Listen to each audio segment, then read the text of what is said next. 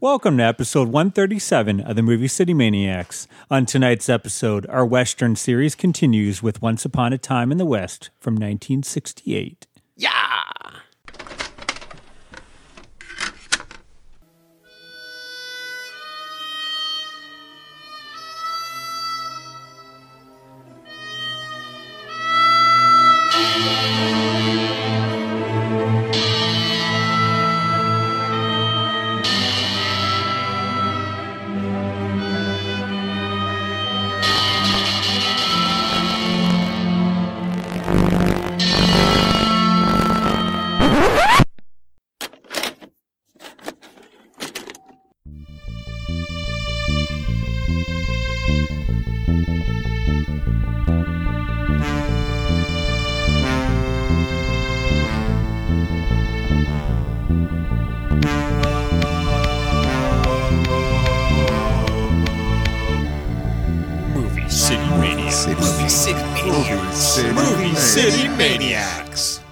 Welcome, everyone, to the Movie City Maniacs. I'm Kyle. I'm Maddie. And I'm Adam.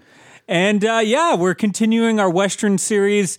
Started off with High Noon last episode, and we're continuing it with the Sergio Leone spaghetti Western classic, Once Upon a Time in the West from 1968. So hopefully this week we won't completely just shit on this. ruin our Western fans. Yeah, we promise we are fans, just the last one didn't work for us. And again, we talked about, like, Westerns are so kind of... How often is it that we're in consensus about something we like that is heralded? As like the greatest movie of like the Western time, and we're all just like, it sucks, man. Bill Clinton already wrote us. He's super mad. He's going to be here next week. It's not because it's an old film. We love old films. It just didn't connect with us. So hopefully you're not pissed at us.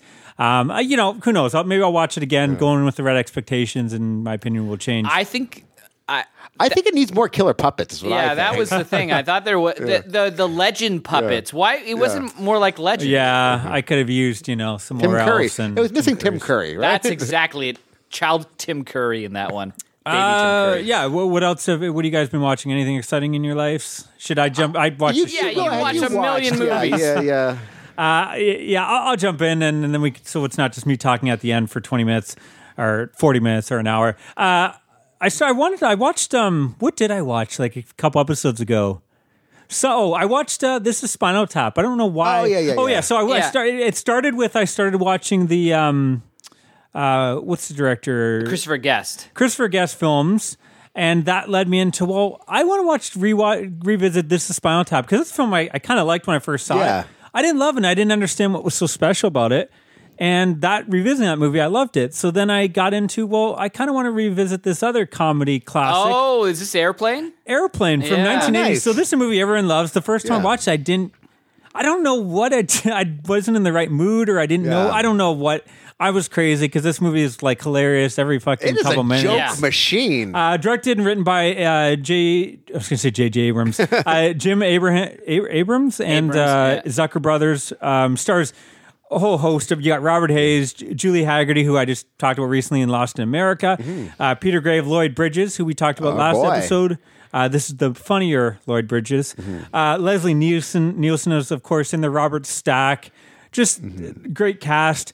Kareem Abdul-Jabbar, right? Who's amazing this. He's so good. Maybe the best athlete performance in any movie. Let's not get crazy. Have you seen Shaq Fu or Shazam? Yeah, Shaq Fu, I think, is the video game. That's crazy. That guy has a video game.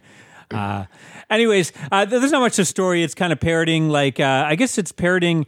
Everyone thinks it's parroting Airport, but I think it's actually parroting another film from the 50s called, what is it, Zero One or something. I watched some video, and if you actually look, all the dialogue and characters and scenes are like literally copied from that scene. I think it does parody Airport a little bit. I don't think it's supposed to be all of the disaster movies from the 70s. But in this one, the lead, he's traumatized. He was, I guess, in a war. He was a fighter pilot in a war. This has a great scene with Julie Haggerty and him on the beach, right? Yeah. They're making out. Making out, and then the seaweed comes. Yeah. But he's traumatized. He's afraid to fly, but he ends up on the plane because she's a flight attendant and he wants to deal with their relationship. He also has a drinking problem, which is literally like when he goes to drink, he slops the water and the drinks in his face. See, that is a great gag, right? Oh, man, it's filled with them. And then everyone on the plane becomes sick. They get sick due to the in-flight meal, the fish meal, including the pilots, and there's no one to pilot. Yeah, I don't know, man. This film is just so fucking good. I love how like the Hayes character, Ted Strikers is I think is his character name. He always gets into talking to people about like his relationship or whatever, or why he's afraid to fly with various people on the plane. And it'll go into this flashback, and then like it cuts back, and the people like he starts off with some old woman. And like when he starts talking, she does this. She kind of rolls his eyes, and then when the flashback ends, she's hung herself. And then someone else, like as he's telling it, he's fucking stabbing himself. Another guy is like dumping gasoline on himself. Like every time this guy gets in his flashback, it's so boring that these guys want to kill himself. So there's just like gag after gag. I love, of course, the famous Peter Graves to the little kid. Hi, Joey. Have you ever been in a cockpit before? You ever seen a grown man naked, Joey? you like gladiator movies? Yeah. You ever hang out in front of a gymnasium or something like that, Joey? Another great moment, the two kids, and the kid comes and he's delivering the coffee to the young woman, and he's all in his suit and stuff, and he's like, he delivers her the coffee, and he's like, would you like some cream with the coffee? And she's like, no, thank you. I take it black, like my men. And it's like these two like 8-year-old little kids. It's just a great guy. Yeah. Lloyd Bridges, the ongoing joke throughout the whole movie, wherever he's like, I sure picked the wrong week to quit smoking, and then he lights up smoking, and then later on it's like drinking. Then eventually it's like sniffing glue and whatever else.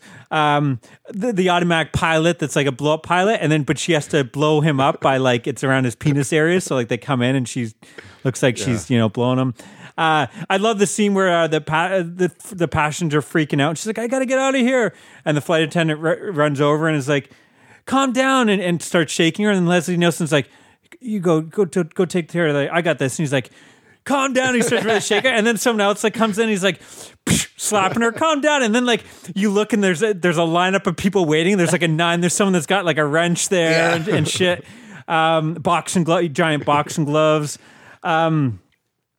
Yeah, I don't know, man. This film, it's like I can just name this gag so after glad. gag. And every 3 seconds, there is something visually or like... Leslie Nielsen, he's explaining to like, you have nothing to worry about. Everyone's fine. And as he's telling this, his nose is growing. Yeah, it's hilarious, this film. Yeah, like I hadn't seen it since I was like a little kid, and I watched it maybe I think recently, I think it was 2 summers Oh, was ago. it? Yeah, I thought I looked on your letterbox. I thought it was like last year. Or maybe it was last summer. I think it was like last year.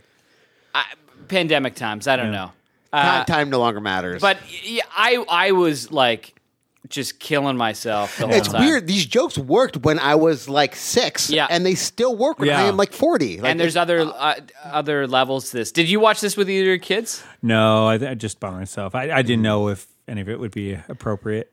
There's probably some stuff. But I think you could watch this as a kid and you don't like really. I don't think there's too much there. Yeah, because even when they're walking to the airport, the overhead announcements, they're arguing about abortion. I think there is a scene though, isn't there, with like topless attendants? Oh, because the Jello's wiggling and then like her tits are wiggling too. I don't know. I thought there was like one random nude scene, unless I'm getting mixed up with something else. I don't know. I can't remember now. Yeah, because they're going through and it shows like the Jello like mold like kind of jiggling. Then it kind of pans over and it's like a topless lady and they're kind of jiggling a little bit. Yeah, but yeah, this movie is great. I watched it when I was 6. That's committed to memory, boys. Yeah. See, this is what I love about movies and why I fucking love buying movies, because I might not have never watched this, but it's on my shelf staring at me, and it's like you watch it, it's like I'm going to give that movie another shot, and then it blows you away. And then this has happened to me where I've did complete 180s a couple times, probably a handful of times, probably even like 10 times now. Yeah. So I love when this does happen, because now I have this comedy classic on in your collection. Anyways, yeah, I'm going to go. I'm between 8 and 8.5. I'm not going to go as high as 9, because there's some parts that like it's an 80s, it's doing the disaster thing. Some of it kind of drags at times, but yeah, this film is hilarious. I mean, and again, I think when I revisit it, it's going to jump up even, and maybe it will hit that 9. For me, it's great. It's definitely like I was always a fan. It's weird. That's why it's weird that I didn't enjoy it because I've always been a fan of the Naked Gun movies. Yeah. Like I enjoy all three of them, even the third one, which isn't great. Not great. And I think this is the best out of all. I think this might actually hit the jokes more frequently. Like I rewatched Naked Gun with Becky a year or two ago, or it could have been, who knows? Like probably didn't. COVID time, who knows? No, it still worked for me, but I think there was longer stretches or some jokes that didn't work as well. I find like almost every joke in this really lands. Like there wasn't too many of them. Like that even the jive talk and stuff. What you're thinking, like, yeah, that. I think that still works. Good. Yeah, it's not. I don't think it's like. It's not necessary. Well, it's not the funniest stuff in the movie, but it's not like. Well, the best is one like the old one, isn't it? Is it June Cleaver? Oh. Isn't it June Cleaver from Leave It to Beaver? Yeah. She comes over, I forget the actress's real name, but June Cleaver from Leave It to Beaver, and she comes over and she's like, it's okay, I know how I can talk this, and then she starts talking it, and then they kind of get in an argument. Yeah, this movie's great. That should not work, and it does. Yeah. Can I just do one more quickly? Because it's another comedy. I've had fun with it. Yeah, go for it. I don't have much to say about this one. I watched it from 1985. Girls Just Want to Have Fun. I was trying to find something that was on a streaming service. So it's named after the Cyndi Lauper song. Lauper, yeah. Which is funny though, because that like they do that song, but it's not her version. They do a cover, and I might like the cover better. It's like kind of like a bunch of teen girls all singing it together. Like it's a fun cover of it. So this stars Sarah Jessica Parker, Helen Hunt. I guess they attend a Catholic school, and then Parker has a strict kind of Navy dad, Army dad. But she wants to join. The whole thing is they're a big fan of this dance TV show where people just dance, I guess. We had something similar on Much Music. What was that called? Electric Circus. Electric Circus. I'm sure there was something probably. I think it's Solid Gold. But yeah, anyways, they want to. They're gonna do a contest, and you can win to become a new dancer on the show. So she wants to do it against, of course, her nude or new. New. Okay. Yeah, it sounded like nude to me as well. And then you made the Solid Gold reference. Which no. In the 70s, there was a thing called Solid Gold, and they actually had like a dance party. I thought Solid Gold was Soul a strip joint. It is, but Solid Gold was actually like a. That's why he said nude, because you said Solid Gold. I might have fucked this guy. Yeah, now I got titties on my mind. But of course, this is against her dad's wish. It's kind of the standard plot. Lee Montgomery, who I didn't realize, and I looked up. I guess he's the teen, romanceist, the hot dude in the movie. But he was the kid in Burnt Offerings. Fucking what's his name tries to drown. Oliver Reed. Oliver Reed, and he was also, I didn't realize he's the kid also in the Dead of Night anthology, the Bobby segment. The one with the killer kid. So he's the romance in this. Jonathan Silverman's his buddy in this from Weekend at Bernie's, and then you also have a really young the single guy. You mean? Yeah. What a reference. And you also have young Shannon Doherty, as she's the younger sister in this. So, I don't know. It's kind of fun. It follows the standard tropes. You have the spoiled rich girl who wants to win the contest, so she's going to cheat and use her dad's money to screw them over. It's like the typical, the partners aren't going to work out and they're going to fight, but in the end, they're going to overcome their the odds and win the dance contest. Of course. Whatever. It's fine. I didn't hate it. I enjoyed it enough. Like I was never bored. It's like a teen romp kind of from the female perspective. I had fun with it. But what I'm going to give it an extra star, there's a song at the end which I fucking love. It's very underrated. In my opinion, one of the catchiest 80s songs called Dancing in Heaven, Orbital Bebop by Q-Fuel. Have you guys heard? Do you guys know this song? No. Check out this song. I think I heard about it. Like, I don't know how I found out about it.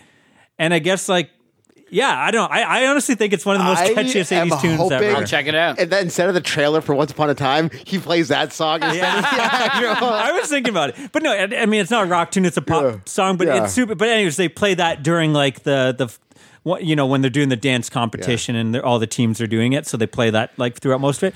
But yeah, that song fucking is awesome. I'm going to go 6.5. Again, I'm kind of judging it. I think if, maybe you're female, you might get a little bit more, relate more to it. Helen Hunt's kind of fun. Like I didn't know Helen Hunt was around in the 80s. Mm-hmm. She's kind of like the, she's always like the goofy one and always getting in trouble at the Catholic school. And she's got a funky look to her all the time. And I don't know, it's just teen girls having fun and, because they just want to have fun. They just want to have fun. They just really want to. That's all they really want. Yeah.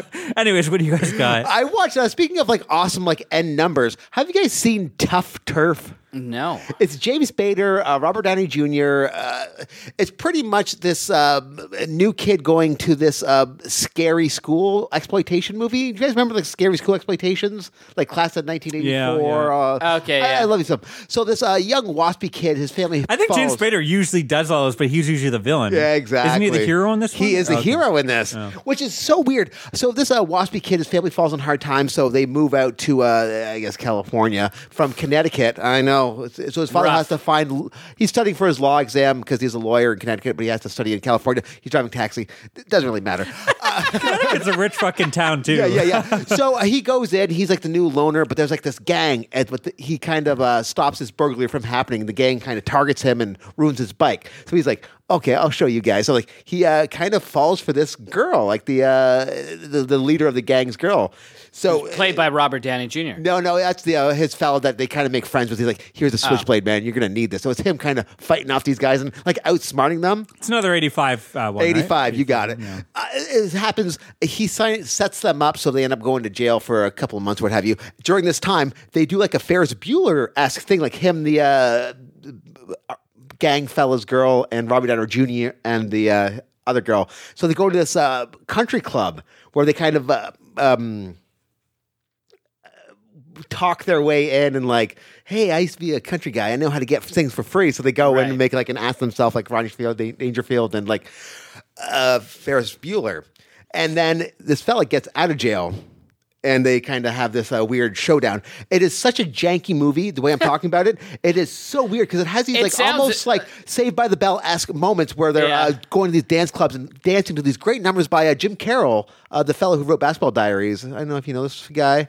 No. Anyways, they go to a bar. Robert Downey Jr. is a drummer for that. So there's like these numbers placed in this weird movie, and there's this band called Jimmy Mack and the Heart Attack. Like I was hoping you were going to say the Jimmy Diamond Band. No. So they're playing these weird like funk songs. They're all like dancing to them, and then there's this weird scene where his dad gets shot. This movie is a mess. I had a kind of fun with it, but like Kino put it on a Blu-ray. I've almost picked it up a couple times. It's a weird one because the tone never gets too terrifying, doesn't get too lighthearted. Just kind of you're on edge constantly. I don't know, man. It's hard to judge this because it's such a weird, janky movie. So I'm giving it 6.5.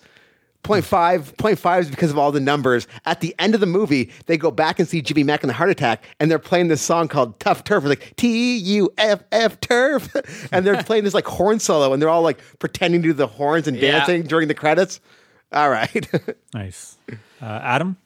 So 85 for me, and kind of on the similar thread, I watched Weird Science. Okay. This is the John Hughes movie. Frankenstein movie. So basically this is the movie where these two nerdy kids, one's played by Anthony Michael Hall, the other one's played by who the fuck cares. They're bullied, and girls don't care about them, and they don't understand women. They're incels. Yes.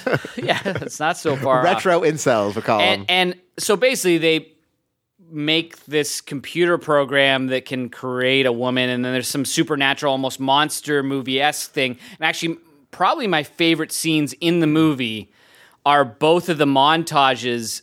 The first one when they create something, and there's another one. Who is it's Seagal's ex? Kelly LeBrock plays the perfect woman that they create out of this computer program / mystical whatever.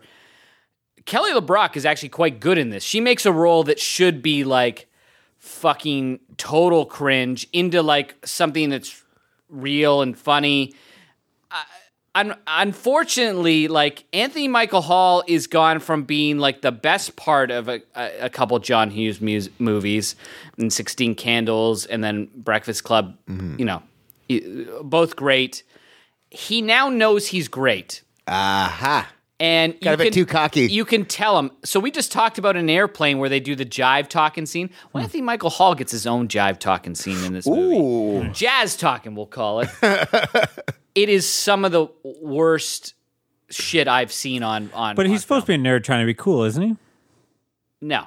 Oh. In this scene, he's just now cool. Okay. They're all talking to him like he gets like Stefan Urkel. They go to Kelly LeBrock takes him to this blues club, and then they're hanging out with all these old black men, and he starts talking like an old black man, and then he starts doing it in the car, but he's mugging so fucking hard once he's in this car. I wanted to grab him out of and just like fucking kill him. It's so bad. It's one of the worst scenes. The thing in the club is like innocuous, whatever, but that scene in the car, total garbage. The problem is the two leads are garbage in this. Like the one guy is nobody, did nothing. He's not. He's like a charismatic zero. And Anthony Michael Hall, who I previously liked as a teenager, is not so much good at as well. You get Bill Paxton as the brother, who's like this army dude, who's like super fucking. Oh, Paxton. He hates computers, like his brother and all this stuff, and he's a bully and whatever. There's some okay stuff with him, but even you see Bill Paxton play that obnoxious role better in other movies, I think. Did he turn off his video game and it said "Game over, man, game over"? I wish that had happened. That would have made the movie better. Overall, like we watched a bunch of these in 2020, all of these coming of age movies, and Weird Science. I got right at the tail end of it. The Arrow, like. Yeah, I haven't seen this one. I'm gonna I saw this one as a kid, and I like. I know our buddy Cameron. This was like one of his favorite films, I believe. He's a computer guy, though. Yeah. So I assume that he thought it was a documentary. Yeah, it's pretty cringe. The whole movie. It's got a big like it had a TV show. I watched the TV show as a kid. I think it's like was it Canadian? Oh wow. Was it Canadian? I don't know. It felt Canadian. Yeah, it was on YTV. But the song is amazing. Weird Science. Yeah. It's incredible. That song. But I think it's Oingo Boingo, so it's Danny Elfman again. It is the best part of the whole fucking movie. Wow. Look at us doing the musical numbers this week, eh? Yeah, it's not even close. I'm gonna give it. I think I'm gonna give it 5. Wow. Ooh.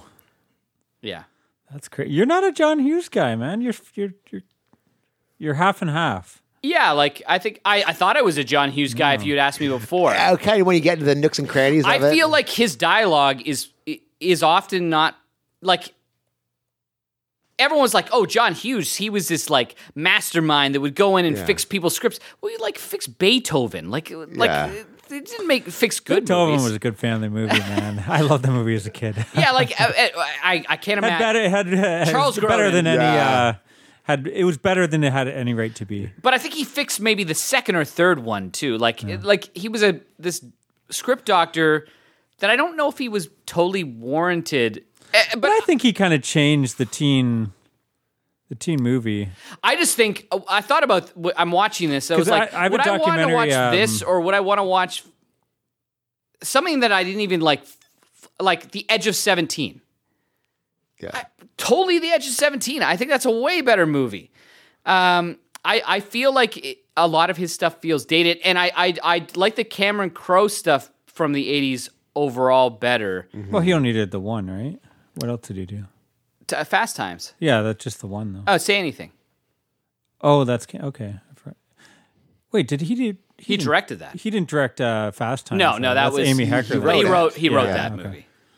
So, like, just his voice, like you can hear the Cameron Crowe I think voice. they're different, though. Like Fast Times definitely Fast Times is like that weird where it has like those goofy moments, like Sean Penn, but then it's more of like almost like a dramedy. Like it goes into some really moments, like with the abortion. It's not slow times; it's fast times, man. Yeah, like there's some jokers, there's some John Hughes. I mean, Ferris Bueller, Weird Science. I feel like they're more kind of goofy. Like so this is the outliers. So I liked Ferris Bueller a lot. Rewatching that would be my number 1 now, and I liked Breakfast Club, but I didn't like it as much. Breakfast Club, I like. Fell off a little bit? Yeah, it fell off a little bit to me, and it was mostly because of the dialogue. I felt like the dialogue between the teens just didn't feel believable. It felt like a man writing dialogue for kids, where Cameron Crowe's dialogue feels like... Well, he probably was a kid at this point when he was writing it, though, right? Like, I think he's like early 20s when he's making these sort of things. Yes, that makes sense. Yeah, John Hughes seems like a total weirdo man writing dialogue for teen normies or something. Yeah. Like there's something about it. So Weird Science is the worst, I think, of all of them. But 16 Candles and Pretty Pink weren't that far off for me. Ooh. Ferris Bueller is fucking amazing. Like I love that still, and I loved Planes, Trains. Like I think Home Alone. Which he again. I think I give Christopher Columbus more credit there because again, it's not a dialogue-driven movie for the most part, and John Candy I think improvised a lot of Dialogue. his dialogue. Yeah. Cool. What else you watch, buddy? Yeah, I'll have to watch that and see. Yeah, I'll be curious. Like, Yeah, to be honest, like I love him from those movies. I actually Pretty in Pink, 16 Candles. I feel like I've saw but haven't actually like sat down and watched. And Weird Science I haven't seen, so who knows? I feel I've never actually sat down purposely to watch a Hughes movie. It's always been like, hey, it's on TV. Like, on TV, I guess I'll watch it. Like even Breakfast Club was. Yeah. I saw a million times. I think I'd only TBS on used to TBS air it every single day, sometimes multiple times a day. I remember seeing it. The only time was like I woke up and couldn't sleep, and it was on at 8 a.m. and I caught the beginning of the movie. I'd never seen the beginning of the movie. Yeah. I don't even know how they get into this Breakfast Club. But that's how he was a classic, and I can see how his movies work as vignettes. Because honestly, the second montage in Weird Science where they do the whole the computer thing's happening, we're gonna get this crazy thing again. It's amazing. It's incredible. Yeah, I just can't recommend anything else. Cool. I'll follow it up with another 1985 movie. We're watching a lot of 85 movies for our best of coming up. House. Oh, yeah. So this is a movie I don't think we covered on this podcast. I feel like it was our last podcast, right? It was, yeah. I think it's on this podcast. Is it? Yeah. Okay, so maybe we did cover this. I was excited to watch these films. We covered the whole series, and I think I loved like part 3. Is that the whorehouse? Something like that. The one was like Lance not even Hendrickson? supposed to be a house. Yeah. I think they changed it after the Yeah. fact. I didn't love these films. Like part 4 was awful. Part 2 was like really weird and childish. And part 1 I was like had elements, but so I wanted to revisit this one Still a to bit see weird. if it changed. So directed by Steve Miner, who I did Friday the 13th. Friday the 13th Part Part 2, my favorite or one of my favorite of the 3. And part 3, which I don't like as much. Story by Fred Decker from fucking Monster Squad, Night of the Creeps fame, and then produced by Sean Cunningham, who did Friday the 13th. Stars William Catt, Greatest American Hero. Everyone knows him from that, I guess. George Wendt, of course, of Cheers fame, and Richard Mole of Night Court fame. So it's got a fun little cast there of kind of sitcom. Bill Maher is in this as well, Is right? Maybe he's in the second one. I think that's the second. Anyways, the story is Roger Cobb. He's this famous author. He inherits his aunt's house after she dies. Like it opens up, some kid's delivering mail or something and sees the body hanging there. Anyways, doesn't matter. The son, he inherits his home. This is a home where years previously his son mysteriously disappeared. He was playing in the pool. Next thing you know, he's gone. And, that kind of had an effect. Him and his wife split up after that and hasn't fully recovered from that. Anyways, he decides I'm going to go move into this house for quiet and isolation and work try on to my novel. Work on this novel that I've been the great American novel. Yeah. Is that what kind of? It's about his time in the Vietnam War, I guess. I think he's normally known for like horror books or something. Maybe is what the impression I believe. And horror books. He's going to do like an actual, novel that actually means something to him. Went's there just to be the noisy neighbor that's constantly, for comedy relief, jumping in there once in a while. And then, so it's him writing this story and you're getting flashbacks to him in Vietnam, which I kind of don't like. I hate when movies do war sequences and they don't have the budget to do it and it looks cheap. What was better, this or the Alien airplane flashbacks? Because I remember them being kind of similar. Well, Airplane, I think it's fine because it's cheesy. I think I get that. Them too, like they kind of have the same vein. Yeah, in my memory. I just find it just feels cheap, and I always find this sometimes on shows too. They'll do like a war, and like they don't have the budget to do. It just looks cheap. It looks like a cheap set. And anyways, it's just Vietnam flashbacks. Richard Mole, was one of the soldiers there. He's friends with. Is that Bull? Bull, yeah. He gets captured and tortured and blames Cat. Because he's never seen again, but he's yelling like, "Oh, get my revenge" or whatever bullshit. Anyways, you're getting those flashbacks. This isn't Jacob's Ladder. No, you're getting flashbacks, and then in between that, weird supernatural stuff is happening. Like at every time, I think it's like midnight. He opens his closet and this fucking monster creature comes out, which looks cool. I mean, it looks like a cheap monster creature, but it looks cool. There's another scene where like all the garden tools are coming to life and they're floating around chasing him through the house.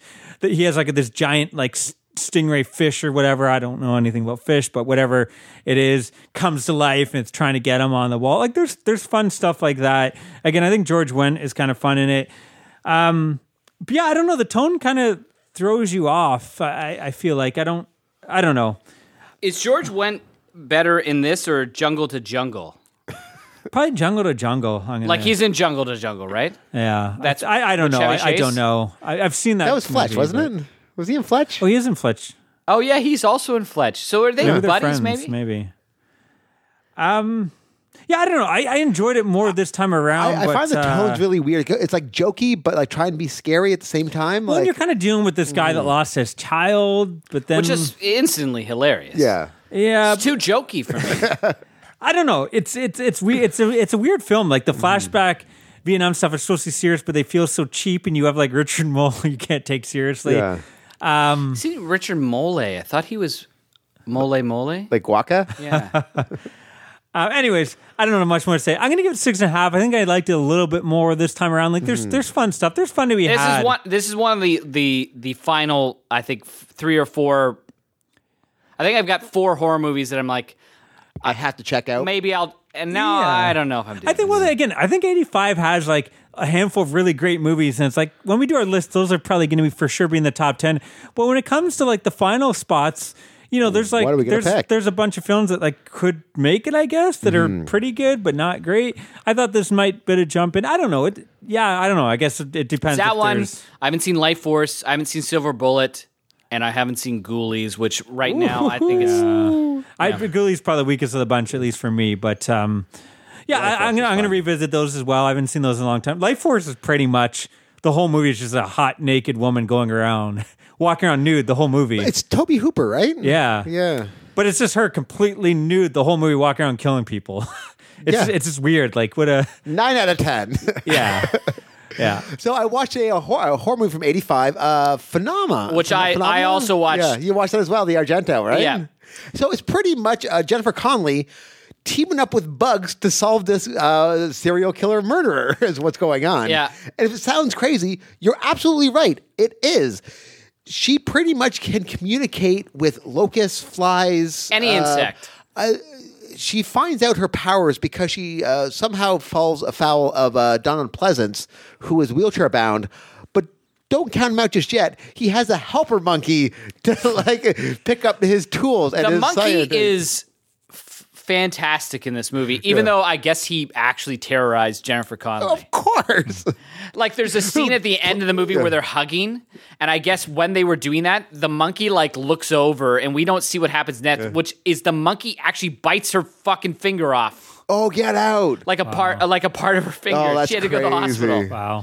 And she is so young in this movie, but she can act. Yeah, I thought you were going to say, but she's really hot. Yeah. You said this about Labyrinth the last week, which is only a year. Labyrinth, like I grew up, to me, like, that was like, yeah. I mean, I think I'm young. Yeah, I'm crush, obviously younger than her. But I remember, she was like I wish that you had her as your babysitter. Yeah. But, like, the dialogue it's not good. It's not good. But Donald Pleasance is having so much fun with it. Like they have what they called like the tomb ants or like a sarcophagus. Sarcophagus. So like they have to find these. Like they only feast on human flesh. So she has to find out. These bugs go crazy to find the serial killer. Yeah, I love that scene. She's going through. It's in Switzerland. Yep. And she's going through the hills, and we've already seen there's an opening scene, so we kind of know where she's going. This opening scene is kind of cool. This one young lady misses her bus, so she kind of goes to this house, and it's weird because the chains are kind of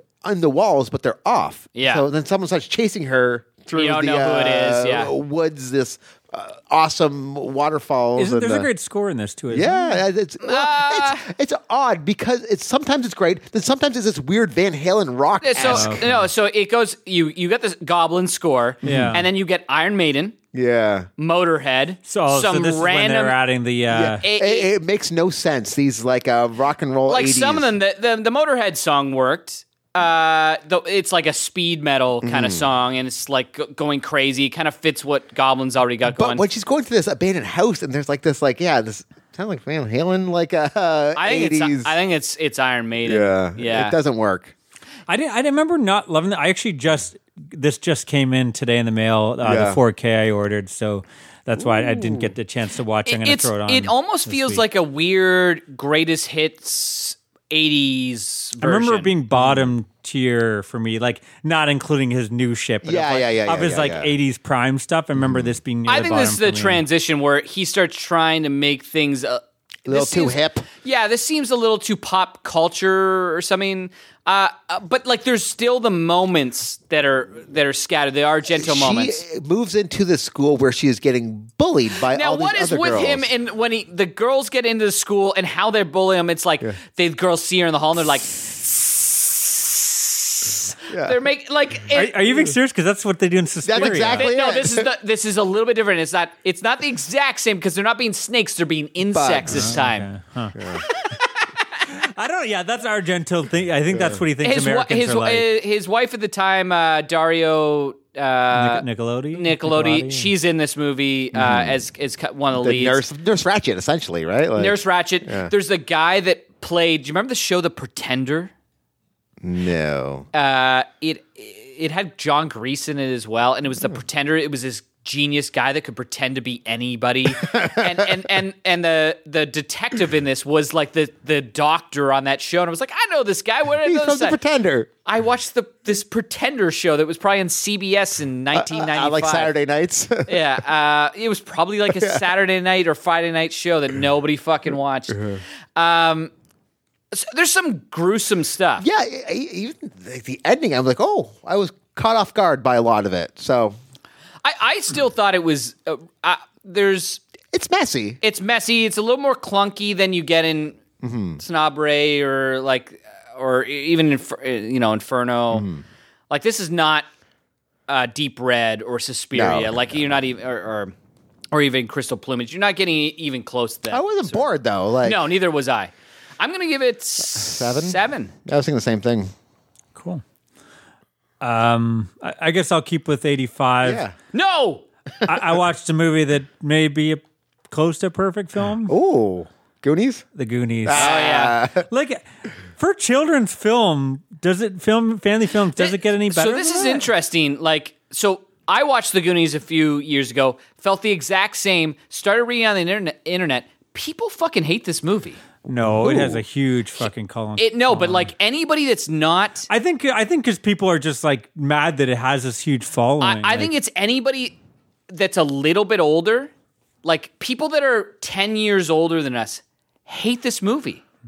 And universally, anybody that I followed that was the same age or like 5 years on either side really likes this movie. Anybody that's a little bit older, anybody hates this fucking movie. It was crazy to me. Well, yeah, I don't know. It's got a huge, like, every year this movie gets a new special edition on and Blu-ray. People all go to it. Like, they go to Astoria for the tour, the Goondocks tour. I was shocked at. I thought this was. I think it's one of those things where anything that's like popular, you're gonna have a huge. But Back to the Future doesn't have that, right? Back to the Future had like everybody just fucking seems to love. But I mean, look at Avatar, look at Marvel films, look at those are bad movies. Well, like mediocre movies. Yeah. But I mean, even so, like you have people that are passionately hate them. Like I don't fucking care about Avatar, but I don't passionately hate it. Most of the reviews were like, what am I missing? Like, I remember just started reading them because I was like, what is fucking wrong with these people? So I didn't know if I've never heard of that. Yeah. Had this, it was like, like that weird like Gen X, like nihilistic like generation. It was Gen X people. Yeah. It was people born, it seemed like, between the ages of like... Well, maybe because their house didn't get like rescued by like gold. They actually got like foreclosed on. They're like, this is bullshit.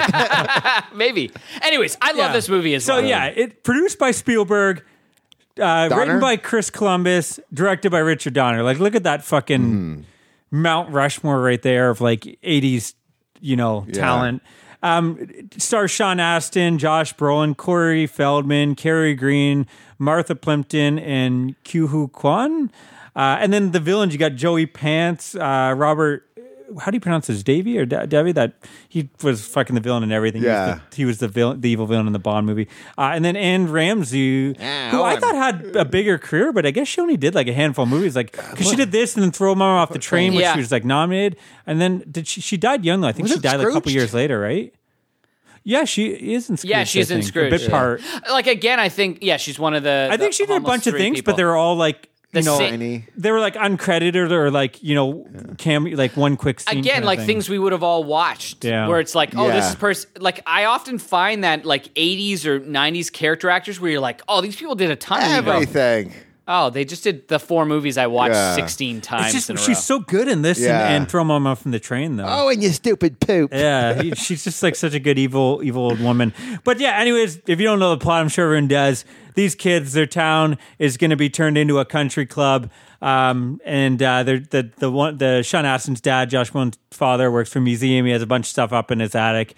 And they're like, you know what? Let's go check that out. We got nothing to go do tomorrow. Our house is going to be gone. This town's going to be gone. And they find like this old map to One-Eyed Willie's treasure. And like, this is our one chance, to save the Goondocks.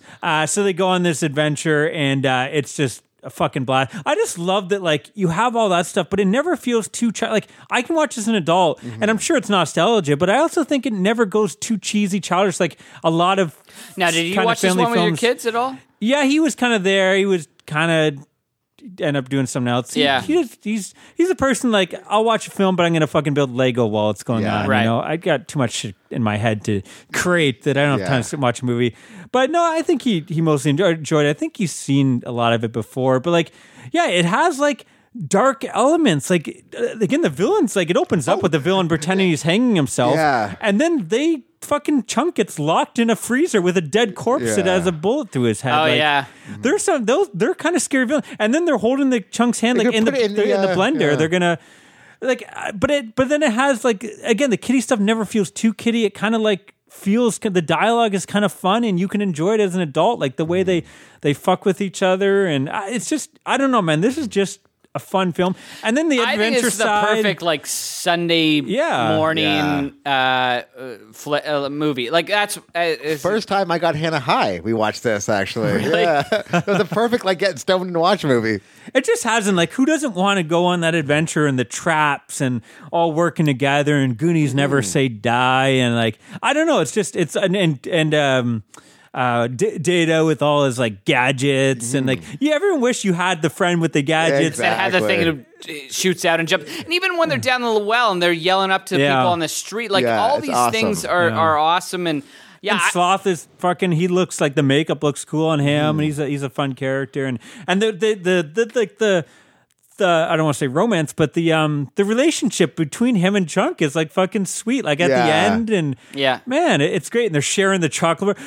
Oh, you wanted that baby Ruth. You're even hungrier than I am. When he rips the chains to get the baby Ruth. I don't know. Like I can't find any complaints about this film. Again, I'm watching it knowing that it's a family movie, but even as an adult, like it works. I had fun, and the score is great. Like I think it's well directed. It looks good. It never looks cheap, and I think all the actors. This movie does not look cheap at all. All the kids play so well together, and like they're all memorable. Like friends. And they're all memorable. Like everyone has that trait. I mean, Corey Feldman's mouth. He's the guy that's always talking and getting into trouble.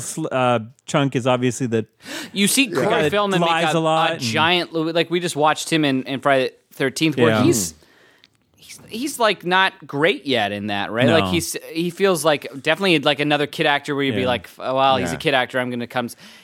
By the time he's in Goonies, he's great. Yeah. And I bet you, I mean, he's probably a little shit in real life, I think I heard at the time. Yeah. During these movies, on set and stuff. And that's, it works for this character, though, where he is kind of supposed to be the shit disturber. And even the stuff with the maid, and they're like, does anyone speak Spanish? And they get Corey Feldman, and he's fucking telling her, fucking with her, like, this is where the cocaine goes, and talking about how, like, all this, like, terrible stuff. Yeah, if you don't do well, we're going to log in the closet. Like, he's just such a little shit. Everyone had that friend, right? Yeah. Like, I know you're looking at me, but I was a little shit when I was a kid, but not that bad. But Yeah. Anyways, I'm gonna go 9 out of 10 for this one. That's a big one. It's up again, for this you, is right? like, how do I rate these 85 movies? Because it's a little family movie, but it's fucking great for what it's trying to do, right? So, I guess I'll jump in with one more. Not 1985. I watched The Mask of Zorro from 1998. It picked up on 4K. This is kind of one I've just been wanting Catherine to Zeta-Jones? revisit. Yeah, this is like the one that put Antonio her on the map. Banderas, yeah. Tony Banderas and Anthony Hopkins is great in it. Directed by Martin Campbell, who I think is usually very pretty. good. Really? Yeah, I think he's okay. Goldeneye, Casino Royale. He did the Mel Gibson one. What is it called? Edge of Darkness, which is pretty fucking great. I always underrated. find like he's a like I think for 90s blockbuster. Hollywood for hire. Yeah. but sort for of deal. I don't know. I think his action But scenes didn't are. you? super I thought he did memorable. Quantum Solace. No, No, he's only done. He did Goldeneye and Casino Royale, those are the only two. and he's done. Yeah, what else? He did Edge of Darkness. He did this, which I think is great. Yeah, I don't know. I looked at his filmography, and I think from the ones that I've seen of him, have all been pretty great. I think action scenes is some of the best. I remember looking at his stuff recently, and I mean, going, Goldeneye is one of my favorite Bond movies of all time. Anyways, this film is super fucking fun and opens up. You have the original Zorro played by Banderas. He's taking on the corrupt governor. He saves the day and he goes home. But the governor shows up at his house. He's found out he knows who Zorro is, and it's kind of like a fucking dark and shocking, depressing really? beginning. So the wife accidentally gets shot and killed. He gets locked up for like 20 years, and they take his daughter, his baby daughter, away. And the governor is going to raise her as if and tell her that like she's not going to know it's a baby. She's like 1 or 2 that he's the father. So, and that's like what a way to open up the Zorro movie, man. The original Zorro just has this whole fucking It was originally called Sorrow. Yeah. Nice, the Mask of Zorro. Thank you. But anyways, and then we cut away. You get a cool little scene where he escapes the prison, which is a lot of fun. Switches himself with a dead body. And then you have Banderas. He's kind of like, I guess he was like a kid at the beginning, with Zorro, and Zorro, like he helps Zorro with the soldiers, so he gives him the necklace. So him and his brother are now they're adults and they're bandits, and they get caught. And the kind of the right hand man, I guess, for the governor, this evil dude. I don't know who the actor is, but he does a great job in this, being the evil villain. Kills his brother in front of him, and he chops off his fucking head. Oh wow, this is getting a really. You don't see that happen. yeah. That like you kind of like. You know what's happening. Yeah, you know what's happening without it showing it. But later on, you do see that head in a jar. He keeps these body parts in a jar, which is pretty fucked up. Anyways, Banderas wants revenge. Banderas wants revenge. Hopkins wants revenge, but so he's going to do it. He stops him. He recognizes the necklace. He's trying to pawn it off for like a beer or something. And he's like, we both have something common. I'll train you. You can get your revenge. I can get my revenge. Everyone's happy. And then it's just kind of, Banderas also has to become this charming kind of suave guy. He has to go undercover and fit in with the rich. So that's kind of all fun. You got the romance here with Zeta-Jones, who this is kind of like, I don't know. I think she's gorgeous. And it's like, I've never been like the biggest. What films did she do? She did like that heist one, which is High Fidelity. High Fidelity is the But yeah, she's fun in this. But yeah, Hopkins is fucking great in this. I think Banderas is just having a blast with this. The action scenes are incredible. Like some of the sword fighting, there's just a lot of really cool stuff in this. Like I'd say, it's up there with some of the best sword fighting movies. This has got to be like Antonio Banderas, like what he's gonna be remembered. Yeah, like this was his huge hit, I think. Was it? I'm thinking like Desperado. But that was big like in the indie film scene. Yeah. Like this was blockbuster big, right? Yeah, like Desperado would be more of like a major like blockbuster. Yeah, right? it would like. But it was like big as in like it made $20 million on a $5 million budget. Yeah. This is like $100 million budget. It made And no one $300 talks million. about like who's talking about Desperado. Who's talking about the Mask of Zorro? Also true. Yeah.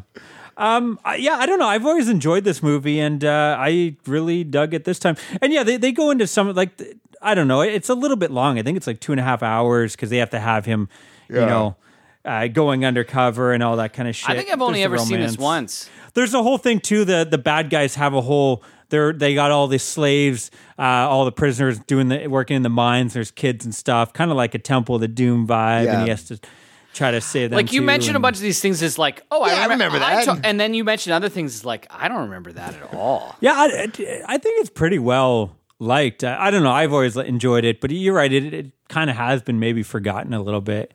I actually think Lone Ranger is even underrated too. The Lone Ranger. Oh yeah, movie. Is he in that? That just came out? No, I just feel like they kind of feel like the same. That was like that was That a was bomb. a huge bomb, right? But that was like, I think I'm just thinking because the whole Johnny Depp is in everyone's mind right now with the trial. But like, that was this movie that like, it's not great, but like, you see the 300 million on screen. Like they're fucking trashing a train and all this stuff. Right. It's just big and not as good. I think this is the better film, but it both kind of, fun films. I don't know, Zorro and Lone Ranger kind of go together for me. Anyways, I'm going to give it 7.5. Not again, it's like maybe a little bit too long, but I really dug this movie. Cool. I've never seen the sequel. I don't know why. I've owned it for Was the there longest only time. one sequel? Yeah, I think Legend of Zorro didn't do as well. I think it's missing the whole like, the underdog getting trained and Anthony Hopkins and everything aspect that this one has. I think I did see that as well. Now that Maybe I think that's probably what hurt people talking about this film, right? I think people kind of didn't like that film, and the sequel kind of ruined it. Yeah. maybe I didn't see that one. I think I just saw this one. What did you guys watch? What else did you guys watch? That's it for me. I got a couple more things to talk about. So I watched from 1985, Mishima: A Life in 4 Chapters. This is basically it's not a totally it's a biopic about this writer, this Yukio Mishima, who is the greatest writer in Japan. And basically he was almost like this militaristic figure. So it's Paul Schrader, the director, of First Reformed and The Car Counter. We talked about Blue Collar with Richard Pryor, which is supposed to be one of his best movies. Also wrote Taxi Driver, Raging Bull. So it's an interesting story because it's trying to tell his life, but also using his writing. So basically, every chapter is one of his short stories that's juxtaposed with stuff that's happening in real life. And he has a crazy end of his life. Like, just the guy kind of goes bonkers. He's this right-wing figure that thinks Japan has lost its way. Doesn't he? Is it a spoiler how he died? Didn't he like fucking? What do you call it? Harry Carey? It's not here. Yeah, they call it something different in the movie. But yeah, he goes all out and he's got his own like military army that they've integrated because he's such a this legendary figure in Japan that they're allowing to do them. But he's this contradictory. He's this homosexual guy, but also is like this pro-nationalist writer that becomes very controversial, but is also considered one of the greatest Japanese writers of all time. It's stunning to look at it. It's all the short stories are done in this impressionistic manner that is juxtaposed with this kind of like sometimes lush black and white photography when it's telling his real life and doing flashbacks. It does it so well. It counteracts the biopic for the most degree. I do find like it maybe is a little bit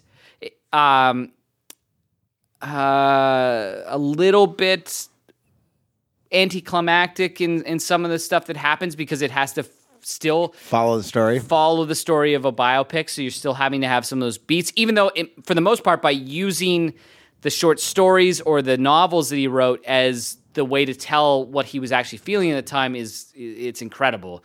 And it does submerge itself into the subconscious of the writer in a way that I've never seen. 32 short films. Is it 32 short films about Glenn Gould? I always get the number wrong. I think that's good. But that's fucking excellent. Like example of this. I think that's a better. I think I might like that one slightly more than this. Now, is this a depressing movie or is it like the fantasy stuff kind of? I think the fantasy stuff is pretty interesting. Yeah. It's very colorful and energetic. Even the way it ends, it's not like done in a depressing way. Like it's Schrader, so he's like also pretty steeled. He's not. It's never melodramatic. Yeah. And maybe that for some people it might be too cold because it's separating. It's not trying to be like, oh, let's let's get to know this person on an intimate level, because I think he believes you can't know that. Yeah. I'm going to give it an 8. Oh, Okay. Well, Yeah, really, really, really good. It would instantly probably get into my top 10 biopics of all time. yeah. That list is like that, and what else? Yeah, it's Dewey not- Cox. It's not a Ed yeah, Wood is probably number one for me. Which one? Ed Wood. yeah. Yeah, that's Ed really Wood might good. be number 1 for me as well. I'd have to think about. Dewey Cox would be very close though. And I that's always not liked. every I always people. liked La Bamba. Yeah. I haven't seen it since a kid. Yeah. That was always on TV too, and I don't know why I like that because I don't know why I'd be watching a biopic as a young kid compared to everything else I was watching. But Because you liked, I think I like Lou Diamond Phillips Donna. from Young Guns. yeah, Who is Donna? Is it Elizabeth Shue? I don't think it's Elizabeth Shue. It's somebody else. Is it George Burns? George Burns. Anyways, What else do you watch? Do you want to jump in with one more? You say you have a couple. I have 3 more, but Yeah, you go. okay. This one I'll be really super quick. Continuing my Jackass film series. I watched number 2 for 2006. More of the same. I don't really have too much to say. You can tell that they spent a little bit more money this time around, but I also feel like this time around the gags are like a little bit grosser. Like the other one has gross gags, but I think this one like there's a lot going more. for gross Like out he's got gags? the alcohol in the butthole, the drinking the fucking horse yeah. semen, which is Yeah. disgusting. The stick in the car up your anus. Like I just feel like this one, it's like. I don't know. It almost felt like every second or third skit was like more of a gross one. Yeah. Than The a car big, in the anus stupid was one. in this one? Is it, or am I getting it might be mixed the up? first one. I thought that was the first one. Okay, Yeah. maybe I'm getting them mixed up. I could. I just remember watching this and being like, every second or third thing, it was like, oh, that's kind of Yeah. gross. Whereas like the other one, it was like, there was 1 or 2 or something. But it still has some crazy stuff. You have Steve-O like sticking the hook through his mouth and jumping into the shark-infested waters. Dave England riding the fire hose, which just looks super fun, but crazy, Yeah. like how much he's swinging around. Knoxville shooting off the dock on the big red rocket. the is fun. rocket? And the finale one is pretty crazy, where they pretty much trick the guy. Oh, was he a bomb? Yeah, they tell him you're going to be a terrorist and pretend you're getting a cab and keep on making references that you're going to blow up the airport. What he doesn't know is 2 things. One, the guy dragging in the cab is actually like the guy from Broken Lizards yeah. and Super Troopers. Jay Crush. And he pretends like he's a fucking thief or criminal, and he pulls a gun on him and locks him in the thing, and he's like shitting his pants. On top of it, the beard they made him, It's he all thinks their it's- pubes. Yeah, all their pubes. And one of the fucking someone on the cast had crabs because they commented. They're like, "Ew, what the fuck is that? A crab?" Like one of the women points out. Anyways. Yeah, I'm gonna still get 7 out of 10. Like, how do you rate these movies? They're still like, I don't know. It's another hour and a half of stupid stunts.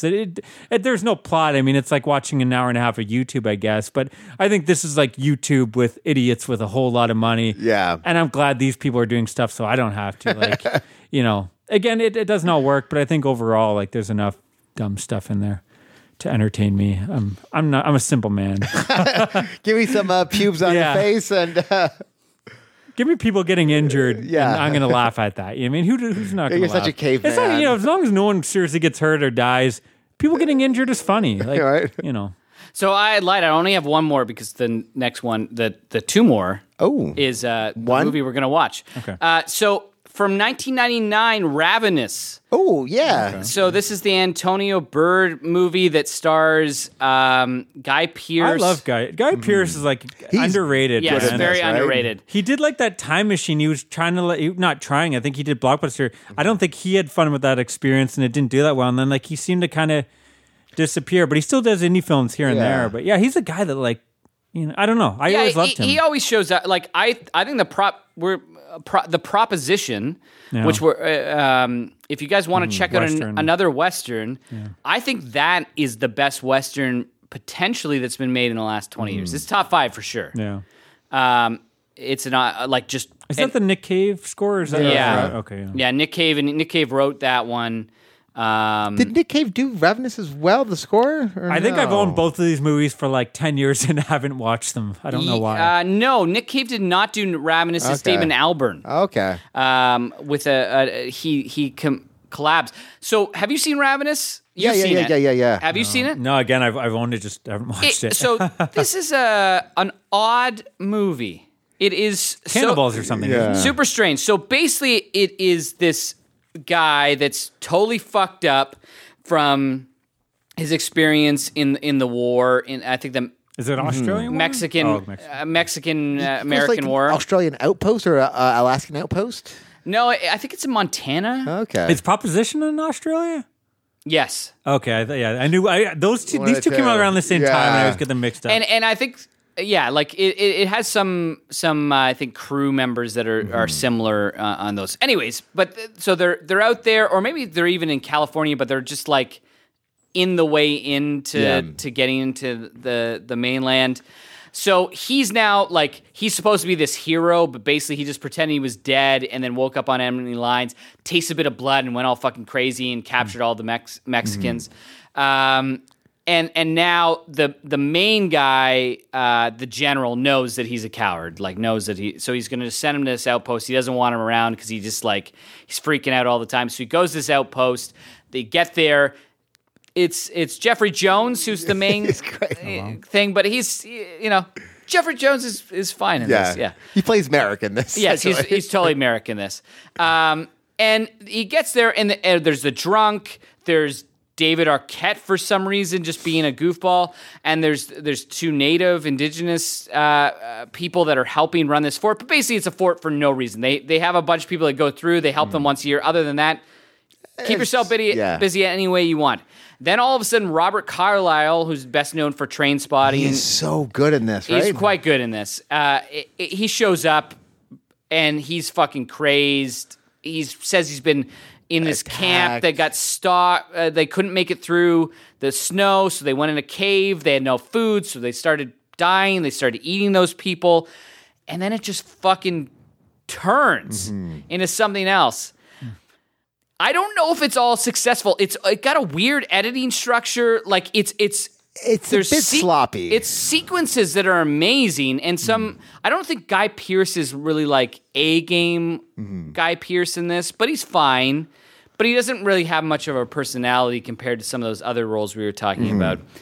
But man, no one's on the same page in this movie. I found like every actor's kind of playing a different movie. Yeah, I totally. It's tonal whiplash all over the place. Like, is it a cannibal movie? Because that's what you find out. Like the cannibals, they get this extra human strength.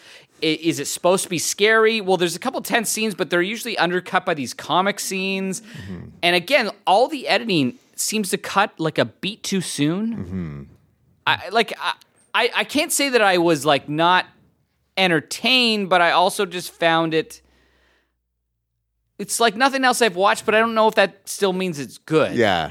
I'm going to give it 6.5 because there are like sequences, like the sequence when they go to the cave. It's awesome, is right? Awesome. But not all the scenes are awesome. Yeah. Okay, well, I guess I'll wrap it up with two more. Now, these are two films that I think maybe you guys might want to watch. Maybe not. I don't know. The first one is Walking the Edge from 1985. Never want to watch that. This is... Vinegar Syndrome didn't put this out, but their partner company did. I think it's Fun City. They've been putting out a lot of interesting titles. They're all unfun movies, though. It's weird, right? Yeah. They kind of, they're not necessarily... Sophie's Choice. They did put out Smile. They just put out with Jeff Bridges, Rancho... what is it? Rancho something? It doesn't matter. Anyways, this stars Robert Forster, Nancy Kwan, Joe Spinell of Maniac fame. It opens up. Kwan watches her husband and son be murdered by Spinell and his gang. She manages to escape, and now I don't know if it's supposed to be right after or like years later, because I thought they commented that she went away for some time. Anyways, she's out seeking revenge. It kind of has that Death Wish Part 1 vibe where she's out of her league. Forster's the cab driver that gives her the ride to one of these kills. He gets involved. He's kind of out of his league too. He did all his own driving, though. Good for him, man. I believe it. He can do no wrong. He's incredible in this. Robert Forster is usually incredible. Like I kind of think of a bad right. Like he's always the most interesting, character in the. Like he's just so good. He's likable. He just delivers the dialogue. He just feels like a real guy the way he's delivering the dialogue. Kwan maybe not so much. She's not great in this. Spinell is a lot of fun though as one of the villains. There's not really much more to say about this. I don't know. Like I think I think this is pretty well liked on Letterboxd and whatnot. I didn't like it maybe as much as everyone else. I think like there's some interesting ideas. I don't know. I'm more of probably a Death Wish 2 and 3 guy than I am a Death Wish 1. I want to see him kicking ass, not being like not getting revenge and kind of being a bumbling guy. But if you are bigger, if you like the Death Wish 1, this might be more your thing. And yeah, it's still fun. Like just seeing again, you're getting that. I think, is it New York? I feel like it is 80s New York. And you're just getting that side, you know what I mean? The gritty. There's a prostitute that kind of has some fun stuff in there. But yeah, I feel like it never goes far enough or really pushes it, to me, in my opinion, to be something really special. But again, like, I think I'm in the minority. I'm going to give it 6.5. Like, I enjoyed it. Okay. I think Robert Forster's interesting enough. There's some stuff in there, but I kind of wanted more from it. Exploitation? Yeah, exactly. I'm going to finish off with another movie from 1985 called Trouble in Mind. This is a neo-noir directed by Alan Rudolph. Stars Chris Christopherson, Keith Carradine, Laurie Singer, Joe Morton, and Genevieve Bujold. Yeah. From Dead Ringers and King of Hearts. Yeah, is she a French Canadian? I think she might have grown up. I think she's Canadian, but I think she might have mainly made movies in France when she was first coming up. You definitely get that vibe from her. Like, I feel like she normally does artistic films. At least that's the impression I got in this. And Divine is in there. I think this is like one of the few films where I don't know. Was he a he, or did he see himself as a he? She? I'm not. I think he saw himself as he was a drag queen, right? I don't want to. Yeah, I always say Divine. Anyways, this is one of the few films. I guess it's a big deal because they're not in drag. Okay. I guess most of the roles they were always in drag, and this one he's the big mob kind of crime boss in this. I definitely this is one I've been really interested in seeing. Yeah, so it opens up. You have Chris Christopherson. His name is Hawk. They all have kind of cool names in this. He's being released from prison after serving 8 years for killing a man. I guess you learn he was a former cop. He returns to Rain City and stays with his friend Wanda, who is the Genevieve actress. And they kind of have like, it's like this friendship, but you know, she's kind of made sure it stays a friendship. She doesn't want to ruin that with a romance. He's kind of like, well, I'm fucking horny. I was just in prison for 8 years. Yeah. She runs this little diner, and you kind of get the impression that she's like kind of respected in the community. Like, people don't seem to fuck with her. She kind of has like a street toughness to her. And then, so that's kind of the one story. And then you have Coop, played by Carradine, and Georgia, played by Singer. They're a young couple. They got a baby named Spike. They're trying to make a new life. It's not working out. So he's going to get into crime. It starts out petty theft, but he wants like the big score to, you know. Spike is getting into crime. Yeah. Right? The baby? Yeah, exactly. You don't name a kid Spike without a... no, it's Carradine. And so he meets up with Morton. Morton, you'll know, he's the Afro-American guy in T2. He's like the scientist guy. Oh, yeah. What else has he done? There's some he was movie. in X-Files. He was just in the Cyborg's dad in the new Batman. Oh yeah, Justice League. Yeah, I knew I saw him in something else. He's been in a bunch of stuff in the 80s, but he plays this character solo, and he's kind of like this thief. Again, kind of bumbling. They're both kind of out of their league, but he's kind of got this just strange punk look to him. I don't know how to explain it. And Coop kind of starts changing into that punk look, and throughout the film, man, he just gets fucking crazier and crazier. His hairstyles and his dress style, it's awesome, man. Like this sounds kind of dope. Actually, I'm watching this. I'm like, this guy. If they did a Joker movie in the 80s, this was who you would have got to play it. Because he kind of has, like, again, he's more bumbling and this sinister, but you kind of see something in there, just the look and his acting style. I think he could have been a great Joker. He's just a lot of fun in this. And then you have Divine is playing this mob boss. Yeah, mob boss Hilly Blue, and he's got his right hand man is Rambo. And they're just like every character in this just has something about them that makes them like memorable and kind of fun just to watch. All these characters are just kind of fun. Hawk falls in love with Georgia because Coop is never there. He's kind of ignoring he's getting a crime, which I don't know if that necessarily works. But it whatever, it's in there. I don't know. It's this good looking film. I thought the score is great. And yeah, like I said, it's a film that like all the characters kind of stand out and are memorable. Yeah, I don't want to say too much. It's got a fun finale. It's just if you're into kind of neo-noir, I think you'll like it. But it's different. Like it's not. I don't know how to describe it. It's not completely serious. It's just got this weird quirkiness to it. It that like sounds like it's different goofy than every in a good way. Yeah, like it's different than but it doesn't go full goofiness. Like it's not a comedy. It's definitely like serious, but it has these elements that like are not normal. I don't know how to explain it. I'm gonna give it 7.5. To me, it's like awesome. It's not quite 8. I think like again, the romance of Chris Christopherson is a little weird. Like I feel like he should be her father. And I don't know if all that works. And there's some stuff that's off, and it has like this big finale, shootout finale, which is crazy and cool, and just again weird. I've just never. It's hard to describe this movie. I haven't seen too much about it, but yeah, I'm kind of excited. It's one like I'm like, God, I guess Shout Factory put out a DVD, but not a Blu-ray. But I think this is like early in their career before. Yeah. So yeah, it doesn't have a Blu-ray, but it's kind of one I kind of want to revisit again. I think it's definitely. I think you guys should watch it. It's definitely something weird and that sounds awesome to totally me. 80s. Like you wouldn't see this made now. But that's everything. I guess should we jump into it then? Let's do it. Let's throw up the trailer for Once Upon a Time in the West from 1968. Choo choo.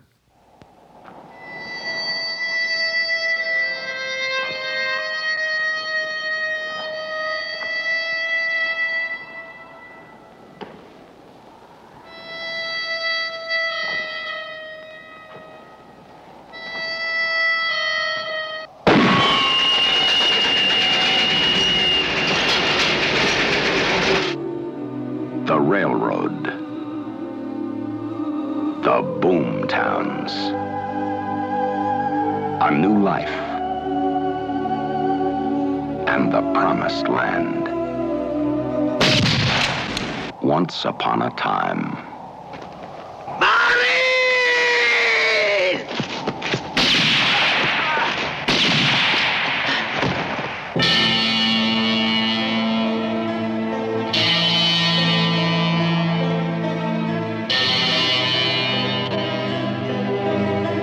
The widow, the land grabber, the outlaw, the gunman,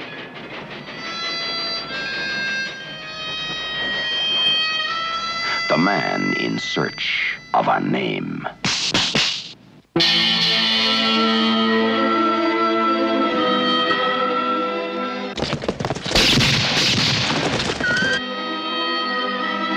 A film by Sergio Leone gave a new face to the West with a fistful of dollars for a few dollars more.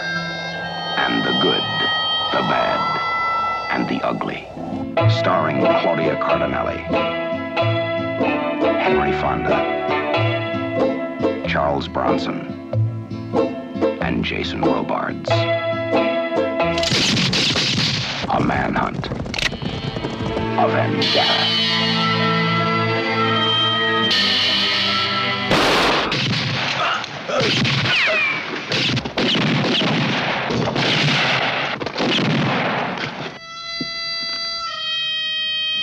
In a new land. In a new kind of Western.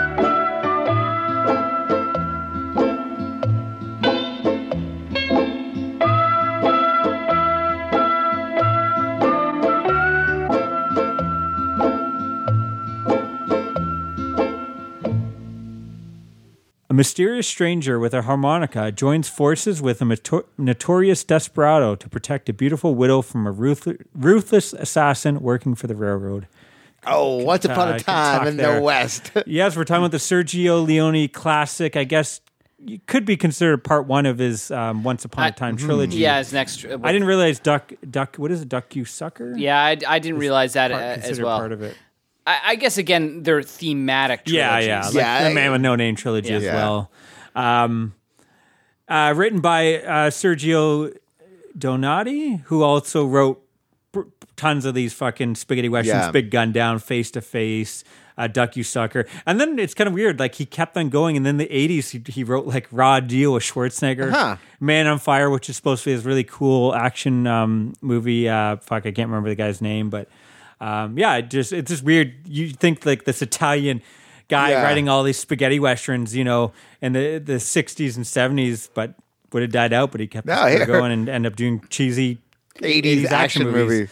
Also, though, a story by Dario Argento. It's crazy, right? Well, and Bernardo Bertolucci, who seems to be more of the force out of the two of them. I don't see like Argento. I mean, his strength are his visuals, not his really his story and his plot. Yeah. Dialogue, so maybe that's what he did for the script. Like, I don't know, pull up on this town for 5 minutes. Well, maybe he did. There. Maybe he came up with like some of the ideas. I think there was some or something. There was some of that, but it seems like most of what Argento and Bertolucci were doing were looking at old westerns and taking inspiration and then putting them into this movie. And High Noon, which we talked about last week, is definitely an influence. Yeah, I mean, you know that opening like scene where like it takes like 10 minutes for the harmonica fella to get there, which is incredible. Which the opening scene is fucking amazing. It's like 10 minutes. There's no score or anything. It's dry. And it's like these three guys show up, take over a train station, pretty much a train stop,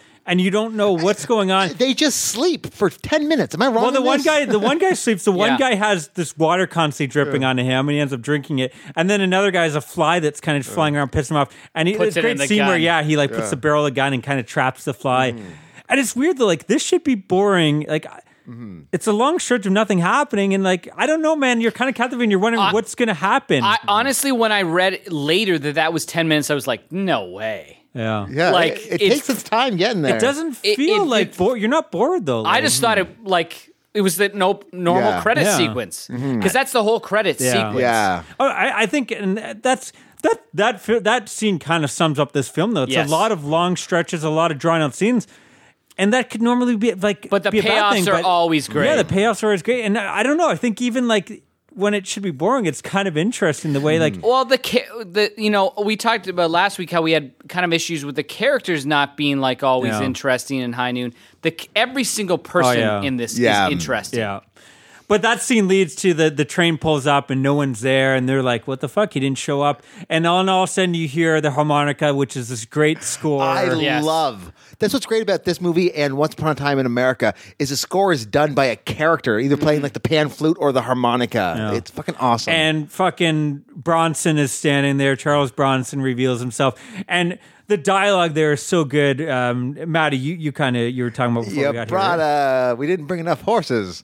Actually, you brought 2 horses too many. Yeah, it's so good. And just kind of sets a tone right away, and you get a really cool shootout there.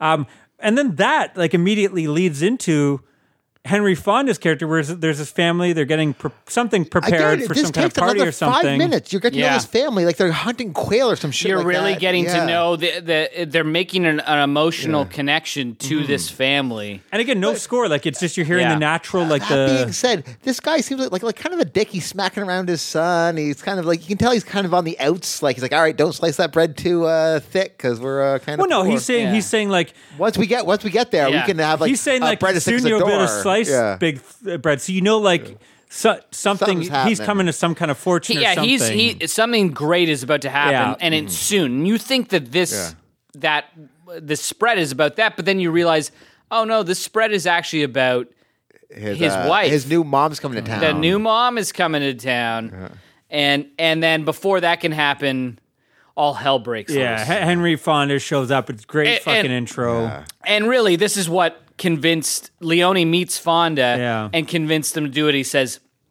we'll see this kid and the kid gets shot and then we'll pan and no one will know who the bad guys are and we'll pan up and look up and then all of a sudden it'll be on Henry Fonda. And he really played up. Yeah, he was known for his heroic role. Like he wasn't a villain a lot. Right? Never a villain. Yeah. Never a villain. And it's fucking shocking and like kind of like it. And he plays off those baby done blues. So well, he's kind of a terrifying looking villain in this. What's that thing too, right? He originally came with like a beard and contact lenses and like Leone is like, no, like I want to see those cold. I Yeah. want them to see Henry Fonda killing the kid. Yeah, and it's not like he's a teenager. He's killing like a child. He first kills like the older kids, and then like the one kid. Gonna let the kid go, Frank? I would have, but you said my name. Yeah, and then boom, it's so fucking like I don't know, man. Like to me, this is like. Well, who knows? But this is the Western for me. Like, just the way it's shot, the score. Yeah. This is what when I think of Westerns, I think of... And you just, like I said, you feel that hot sun. Well, and, it's interesting. Like, this one, in some ways, is actually the most traditional after him doing his spaghetti Western trilogy. This one plays it a little bit, like, more traditional Western, less revisionist. I haven't seen the Man with No Name trilogy in a while, so I don't know. But I if you ask me now, I would put this over all three of them. I mean, maybe that will change when I revisit them. But like, I remember I watched those three, then this one a year or two later, and I remember this one stood out for me more. And I've seen this one more strangely. I don't know why. I would also like Good, Bad, and the Ugly is close. I haven't seen the original two for so many years. Yeah, I want to check. They're actually all getting 4K releases too. I kind of want to. Check, and there's a rumor that this one maybe too, but I want to watch them all again. But yeah, this for me was like this is the opposite of last week where I picked a movie that I thought, well, maybe I'll change my opinion. This was the one where I was like, I hope this is good, like as good as it's built up in my memory, and it is. Yeah, like I think the first time I watched this, I was like, I hadn't seen anything like this at the time, and I was like, this could be top 100 for me. Like just first watch, like when it ended, I was like, wow, there's just something special about it. The way like it stretched out these scenes, the way the score goes with the characters, and how, like you said, every character kind of the score. So yeah, that's the other thing. Fonda appears, and you finally get the score. Yeah. Which we should mention. It's Ennio Morricone, who is the fucking king of spaghetti westerns, but everything. He did a lot of Argento, Giallos, pretty much any great Italian score. The Thing is, of course, for horror fans, and later on even did Hateful Eight. I think was one of his last. That repurposes maybe some of his old scores as well. Yeah, I know. I know a lot of his stuff has been in Tarantino films. Hateful Eight, I think he did some original stuff for, but probably some repurposed as well.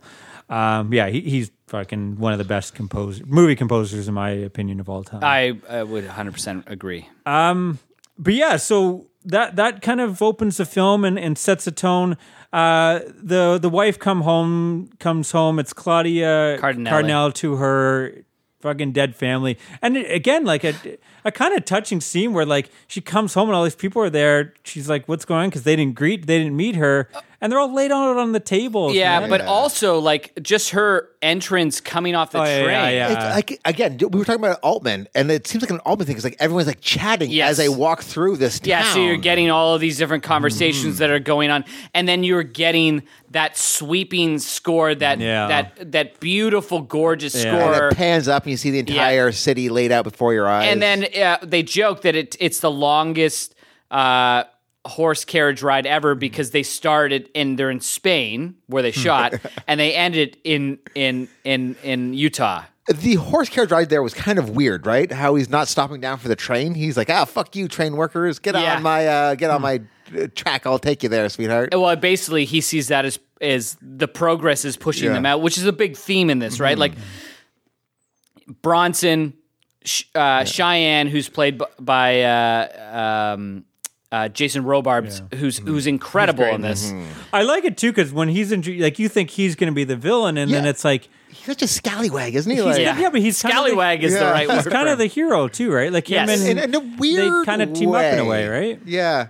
Well, he is the hero. Other than like he does some, but I feel like everyone does kind of questionable things with this. Is kind of horrible to this woman. Even we'll talk about it, but there's a scene where Bronson is first meets her. Why do you guys think like his first introduction to her? He rips off like the front of her dress and then grabs her arm and then rips off. Is he looking for something or like? Because it almost seems like it's going to go rapey, but then it's like he doesn't. It's almost like he's looking for something underneath that kind of like, because I wasn't sure. I thought he was trying to distract the people coming in with her skin, but I don't know. Oh, maybe. Yeah, like that. I don't. That's always been all the other misogynist things in this movie, I've always played off as character traits. That's the one thing that doesn't seem to be. It doesn't make sense. You could almost say that Bronson is already dead, right? Like he's got that hole in his jacket, and the way that he's played, like he almost feels like a more of like a moralistic figure than an actual human being. I know that's not actually it, but like there's definitely like layers to him. Where Cheyenne and Claudia Cardinelli and Henry Fonda all seem part of this world, but all of them, like the three male characters plus the owner of the train conglomerate or whatever you want to call it, they all seem like they're part of an old world, right? Like and the new world, the train that this Morden is bringing is the new world, but even Morden is part of the old world because he just wants to see the fucking ocean. Yeah. He just wants to be an adventurer, but the adventurer isn't it. That train track. I thought he wants to see the ocean because he wants the track to go to the Atlantic. He wants it to go to the Pacific. Which is like another like great kind of character that's got tuberculosis in his like bones or some craziness. And he can like barely walk. And Henry Fonda is his right-hand man that sees that guy getting weaker and his power seemingly growing, but he's not a businessman. Well, he kind of wants to experience that, but and the film is kind of like, could he become that? And you kind of get the answer in the end. He kind of comes to the realization, but it's all great. One thing I did want to mention. I guess at the beginning with the three gunmen, did you guys hear the story about one of the actors? Oh, yeah. So one of the actors, I guess his name is Al Mullock. He's one of the three actors at the beginning. Yep. I guess like he fucking jumped out of the hotel they were at like the day after shooting or something. And like the screenwriter and someone else, the editor or something maybe, saw him like go past their window and he died. Like killing himself? Yeah, and he was still wearing the outfit. So Leone was like, get the costume. Yeah. Oh, no. Yeah. Wow. So anyways, that's fucked up. And the other thing kind of cool is I guess Clint Eastwood, they wanted him to be the part of Harmonica, but he turned it down because I guess he had done too many westerns. He wanted to switch it up or something. I think he was on to his next chapter, and they didn't talk for years. Yeah. He took it personal, I guess. Leone took it personal, and I think it was only Eastwood was making something in Italy, in Rome, in the late 80s. And he called them? And called them up, and they went out for dinner, and they reconciled, and I think it was a few weeks later, Leone dies. Oh, crazy. Also, Leone was looking for the Claudia character, the Jill McBain character played by Claudia Cardinelli. He was looking to cast Sophia Loren. Yeah, Ponte. I think that's a little bit like a story. I think it was always Claudia Cardinelli. Okay, to be honest, I think that might have been something that would have been some posturing where maybe they talked to her, but he didn't seem like he was interested in that. And like, there's no other. He knew Claudia Cardinelli. She's a huge actress as well. I remember seeing her first in Fellini's 8.5 and being like mesmerized, and she still has that screen presence in this. Like, she's such kind of a weird character too, though. So let's just get this out of the way so we can enjoy the rest of the film. There's a lot of rapey and misogynist stuff. So we talked about the Charles Bronson. Even Cheyenne, who you kind of get the impression maybe has a thing for her. Yeah. But even he's complimenting her by saying, I guess his mother was a prostitute. And his compliment is, Jill, you remind me of my mother. She was the biggest whore.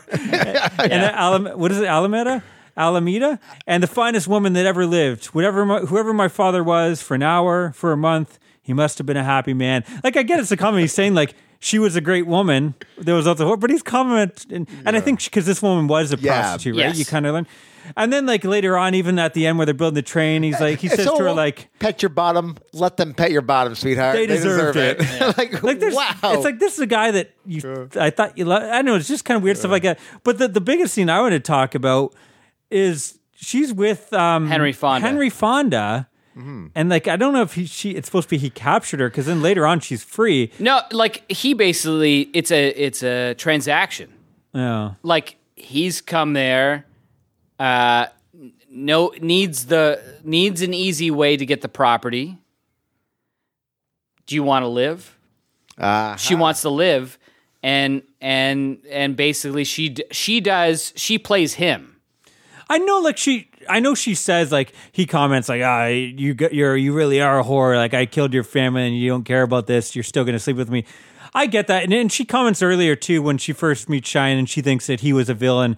She thinks that he might've been the one that killed the family. She says, like, do what you want with me. I can clean myself up afterwards, And it will mean nothing to me. Yeah. And I get that's what that's supposed to be, but it almost seems like she starts like kind of like really making out with him, like she's kind of enjoying it. But I know she's supposed to. Is it supposed to be like she's playing? It almost seems like she's too.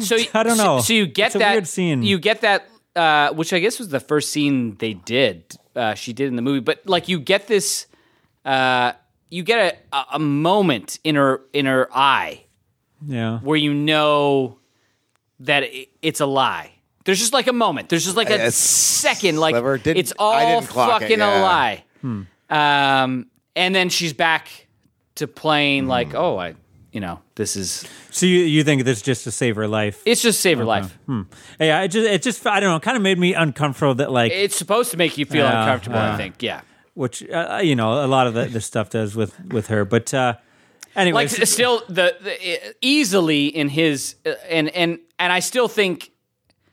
I think this is as close to a perfect Western as you can get, and I think this is the only realized female character he has in any of his movies that I've seen. Yeah. And where she seems somewhat like she's a character. She's her. The film revolves around her. Yeah, like she definitely has, and her agency, and but it doesn't always nail that. Like there's this. Leone is definitely a misogynist himself, and he can't hide that. Mm-hmm. I feel like all Italian directors were back then. Maybe that's just an Italian thing. I don't know. It could have been the sign of times, right? Like, this is like could 60s, have been almost right? every director. Like I know Lucio Fucci definitely. Yeah, that guy fucking. And even the guy that I was talking about in episode 2 that did the Holocaust films, Cannibal Holocaust. Yeah, so there's definitely like it's still not maybe just a product of its time. I don't think that a perfect realization of what you'd hope, but you're also thinking about when is this made from 1867 to 1870 because there's flags and there's only so many states at that point. She has an arc, and without spoiling too much, like by the end, it's a fantastic arc. Yeah. And I think she's even though she's dubbed in this, I think she's fantastic in the movie. Yeah. Just an amazing actress from the 60s and 70s for the most part. The one scene another scene I wanted to bring up when they're in the bar, and this is where Cheyenne meets Harmonica. And I think what's her name? Jill's there too, isn't she? Yeah. That's that bartender. What was his name? Like Fatsy or Popesy? Oh yeah, and he's a big actor too. That's the bartender that I can't think of his name. I can't think of his name, but he's the guy who's wearing the suspenders and the belt. Oh yeah, what's that? There's a great line for that. You're wearing suspenders and a belt. I can't trust a man who can't trust his either suspenders or a belt to keep his pants That's actually a different guy. Oh, I thought it was the same bartender. No, that's the guy that is. He's one of the guys working. He set up the meeting. Yeah. Oh, okay. I love that line. That's amazing. That line that is currently my Letterboxd review. How can I trust a man that wears a belt and suspenders? Man can't even trust his own pants. Coming soon to Movie City Maniacs. Nice. But that seems great. So he hears a harmonica playing, and you can't. It's like in the shadows. You don't know where it's coming from, and he kind of grabs this like lantern and slides it across the rope, and it reveals Bronson. Like that scene is again like fucking. And you don't know who everybody is at this point. You right? don't. Is he the villain? Is he like they really play the plot close to the vest for at least an hour and a half. Yeah. It's just, but again, there's just so many masterful, like, directed shots in this movie. It's just like it's incredible. Back and forth dialogue between Cheyenne and the harmonica is so good. in this scene too. Yeah. And even harmonica. I think I wrote down some. I'm not going to go through the whole thing, but yeah, that is great. Where they're playing off each other, and he's talking. Pretty much, he's saying like, "Can you just play or can you shoot too?" Yeah, and he's talking about how like he knows that Cheyenne's gang, I guess, is known for wearing the coats, which I guess after this film became like a big thing. Dusters became a big thing. Dusters in Paris and stuff, and they had to put warnings. Because this movie was not a hit over here, but because they also cut out like what 20 minutes or 40 minutes. Yeah, and what they cut out they cut out that scene. Yeah. Oh, yeah. Exactly. So yeah, they didn't cut out like any of the close up of the eyes or like stuff that they probably could have cut out. And like, I think it was easier to just cut a whole makes scene. Sense. Yeah, they cut that whole scene out. But yeah, that great dialogue, and he's pretty much says like, the only thing they're wearing is bullets or something now, or that's cool. But there's another great scene, Harmonica and Frank, I wrote down, where he's like, your friends have a high mortality rate, Frank. First 3, then 2. He's talking about he killed 3 early at the beginning, then 2 more. He's like, so you're the one who makes appointments. And then he's like, and you're the one who doesn't keep them. Like, I don't know. There's just so much like chewy fucking. Yeah. The dialogue is fantastic. Yeah. And I guess that Donati it did most of those additions later. He's got all the pulpy kind of stuff in there, and there's a ton of it. Yeah. And, they're all all the leads are great in this. Mm-hmm. Yeah. And Henry Fonda, who basically, he turns into an old man in a couple years. He's an old man in the 70s. Yeah. He is vibrant. He's still got that walk. Mm-hmm. He plays against his type so well, but he is never shy about how cold and calculating. Yeah, I think he's got to be one of the best villains in movies, like in movie history. Like he's fucking so. I mean, again, he guns down a kid. Mm-hmm. And his opening of the film, and then and is one of the quintessential nice guys. But Leone saw, and in his personal life, Jane Fonda's talked about this a lot. How her father never showed any emotion, never really knew what he was thinking, if he loved her or whatever.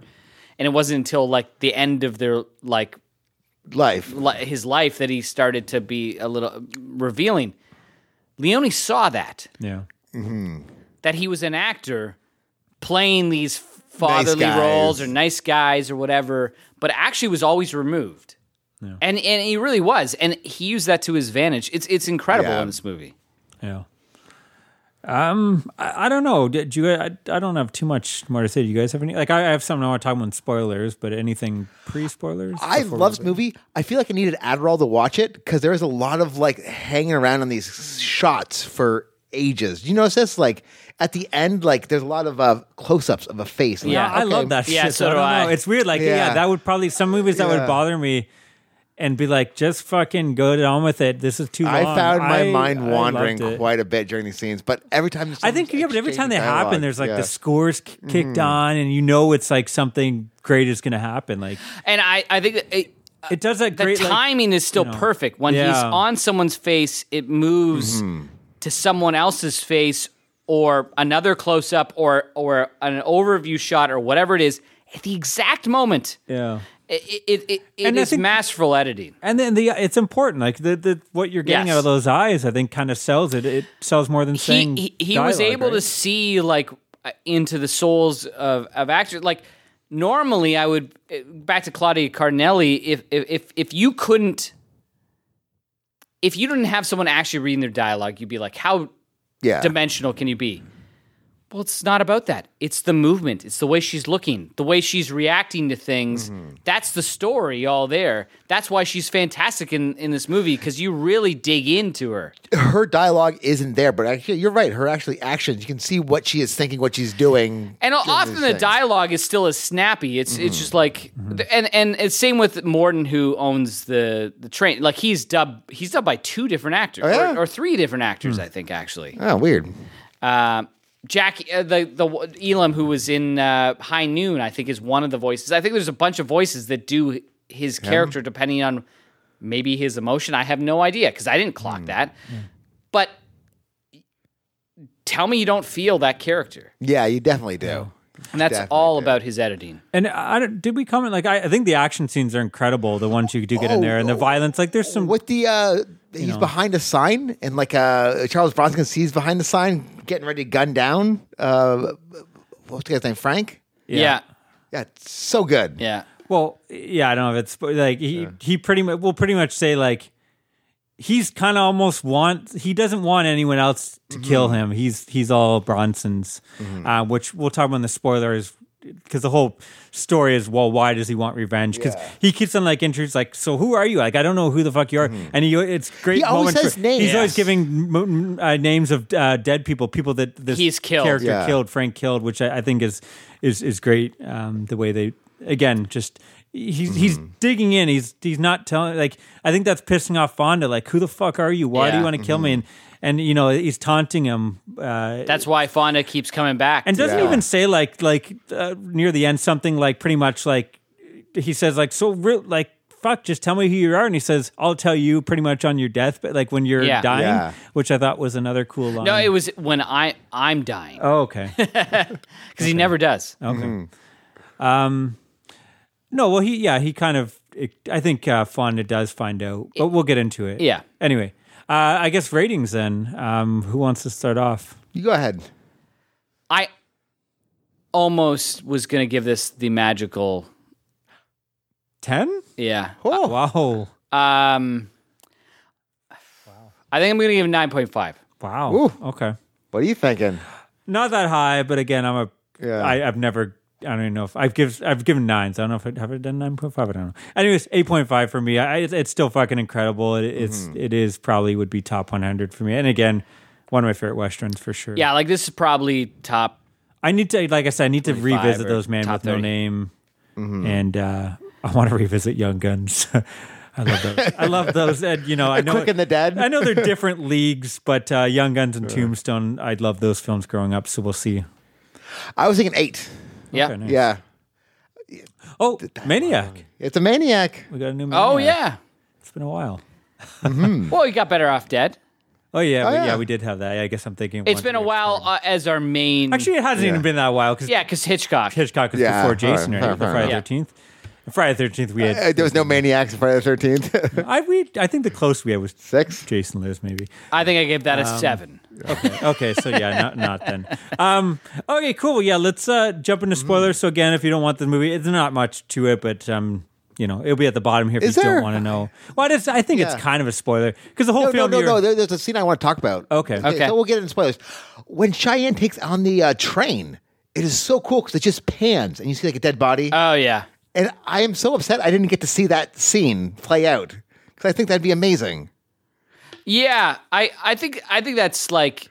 But again, I love that scene where they're just like panning. You just see like body after body after body, and it goes on for like 5 minutes. You just see more and more of his. Yeah, I didn't catch on until like the end that he was the one that did that. I thought it was supposed to be like Fonda, but then Fonda's kind of the one that comes to that and says like, "Oh, what happened here?" Yeah, I never put that together until the end. Yeah, where we're in spoilers. Cheyenne dies at the end. Okay. This is one of my. It's shocking because he's playing it like he has nothing. Calm. Like that is such a weird. Like I didn't like this. And he's like, I'm fine. Let the guys pat you on the bottom. Then he just kind of goes out and dies in a field like a dog. Like, well, no, you don't really know. You just see him getting ready for something. Yeah. He's shaving his beard. Yeah. But like, you think he's getting shot, ready, but he's not limping. He's just playing it completely straight. Yeah. Then he just goes and like, all right, Charles Bronson, I'll see you later. Then he just dies. Yeah. The funny thing is, in the American cut, they actually cut that out too. Yeah. Oh, so he lives. In the American cut. Yeah. Oh, weird. You don't even see that. I love that scene though. Yeah. Because when he first sees like a harmonica, he seems like, hey, it looks like you. I love where he's just like too, like just go get out of here, like don't watch me die. Yeah. But I guess the reveal is you find out why Bronson's character wants revenge. That fucking flashback is incredible so with the music, and you see him. Has to be one of the best flashbacks ever in a movie. Oh, it's so good, and you find out he's fucking like the way it pans down. He's a kid, and he's got him. Assuming is his brother. I thought it's his older brother because you could think of his father too. Yeah, I think it's his older brother. He's standing. He's got the noose around his neck. If the young brother makes a move or tires out, collapses. His brother's dead, and he sticks the harmonica. Fonda sticks the harmonica in his mouth. Such and a that's cruel scene, right? Yeah. But yeah, oh man, but you also good. see Fonda come out, and he with the darker beard, and you see the shadows, and you start seeing him throughout the movie. You're getting flashbacks of someone that's kind of blurry, and I thought it was supposed to be his dad or something, and because it was going to be that Fonda killed his father or something, like a gunfight or something. But yeah, I know that the reveal it's fun. Yeah, that's incredible too. Oh, all that shit is so good. Mm-hmm. I honestly I watched this and hadn't watched it in so many years. Oh, do we have any more spoilers before? Yeah, we should get out. I don't think so, right? I think it. We're good for spoilers. Yeah, let's get out spoilers. So I hadn't watched this so many years. I don't know what to expect, and I throw, and it's long, and you're getting yourself prepared. This is one of the movies I just didn't want to end. Yeah. I just wanted to keep going, living in this. I didn't feel the time at all. I just could have. I could have just kept following all this experience, but it ends so perfectly. Yeah. I love that last shot. So we're justifiably complaining about some of the misogyny, and that's probably like the 0.5. And you're right though, and like that, I think again because it's supposed to take place in that time, it's kind of like having like people use the N-word and that time, like I guess Tarantino with Jane, and I think it's like kind of acceptable in a sense that if you want it to be realistic, that's how it was. Like women were pretty much she's on this right? no man's land, and she is a former prostitute, right? Like she's not going to be respected, but she's coming in, and their last scene is triumphant. Yeah, it really is, eh? Exactly. Where she comes out and she brings that water. No one pats her on the ass, by the way, and you get this amazing shot where it shows what she's building, what she's going to own, what she's going to create, this economic hub of the West moving out. And it has so many layers, and the three men are relics. Yeah, they're done. And they're done. For whatever reason, they're done. They're done. I think it has so many layers. It's an unbelievable movie. I think it's one of the I think it's Leone's best it's movie. Crazy that he didn't direct more. Like he didn't do that many films, right? I think he's again his Man with No Trilogy. Those are all considered pretty up there for great. I think he got obsessed with Once Upon a Time in America, but that's for many years. Great too, isn't it? Because that was like 20 years after this, right? Like 15 years. Well, it was supposed to be made when this film was made, and then again they were. No one wanted to make that movie. Well, they just wanted Leone to do westerns because he was good at it, right? So he makes Duck You Sucker in '71, which is the only one I haven't seen. Yeah, I need to pick that up. Which I gotta watch now. And then I think he just struggles to make Once Upon a Time in America, which is fantastic, but also I have to watch that. Is out of control in terms of excess. Oh, it is like 4 hours. And I think a cut was 8. Yeah, that he had. Right? Yeah. Like again, if this was a TV show, fucking A, man, that'd be like the perfect TV show. Yeah. I guess it's a pretty good fucking movie. Like even like 4 hours. Once Upon a Time in America is amazing. Yeah. But I think it almost like he was given too much rope. Where this one, he actually brought Donati, the writer, in to rein him in. Yeah. Because they had too many ideas, and it was like, how do we turn this into a real movie, a real structure? And it's it's 2:45. Yeah. It's not even 3 hours. Yeah. It's sprawling, but it deserves to be. It's one of those movies where I feel like there's occasionally epics where you're like, you could have cut like an hour at the. Not this one. Yeah, to me, watching this again, like I wasn't sure. The first time watch might have just been like it was so different, but yeah, this kind of solidified. Like it's incredible. This watch, I just want to. I don't have much for trivia because I slacked off this week. I apologize. I guess it had a $5 million budget, as we mentioned. It wasn't a huge success. It only made like 5.3 in the United States. But worldwide, 40 million, so and a huge hit. Hit. And for 2 years, it ran in France. Well, actually, there's a funny thing where I guess it was playing so much in the theater, and Leone said he would go in sometimes near the end, and like the couple of people in there would come and run and ask for the autograph, and the guy running projectionist would. You probably what's the line? I want to kill you. Yeah, because like if you've seen the movie so many times, and it's a lot of long takes, that would drive you crazy. It's so long. Yeah. I just want to comment one last thing, and I don't know if it's a spoiler. I don't think I think we can get away. I don't think it hurts the film. I just wanted your thoughts on it. Near the end, we know what everyone's fate is, but she kind of asks. Cheyenne kind of pretty much says like, none of us are for you, nor the Bronson, the harmonica, which his name is just Harmonica, yeah. Right.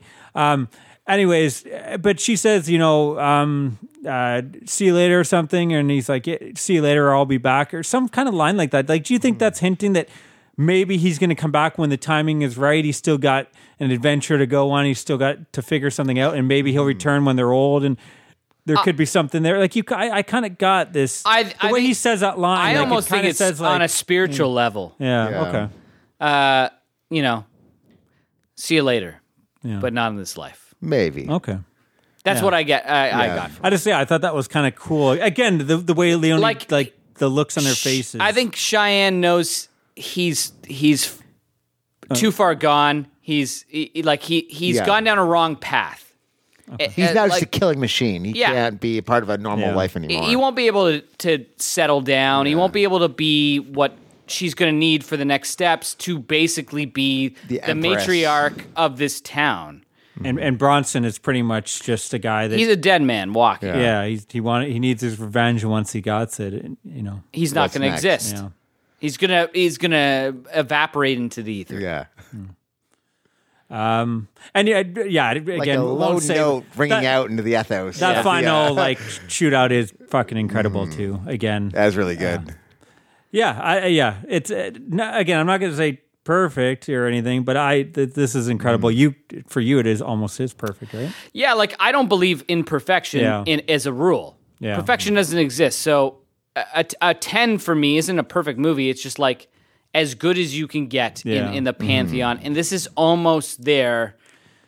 I really had to think about it. Like I've given that score out to like in the rewatches since I've been on this show. Has anyone got it on the first watch?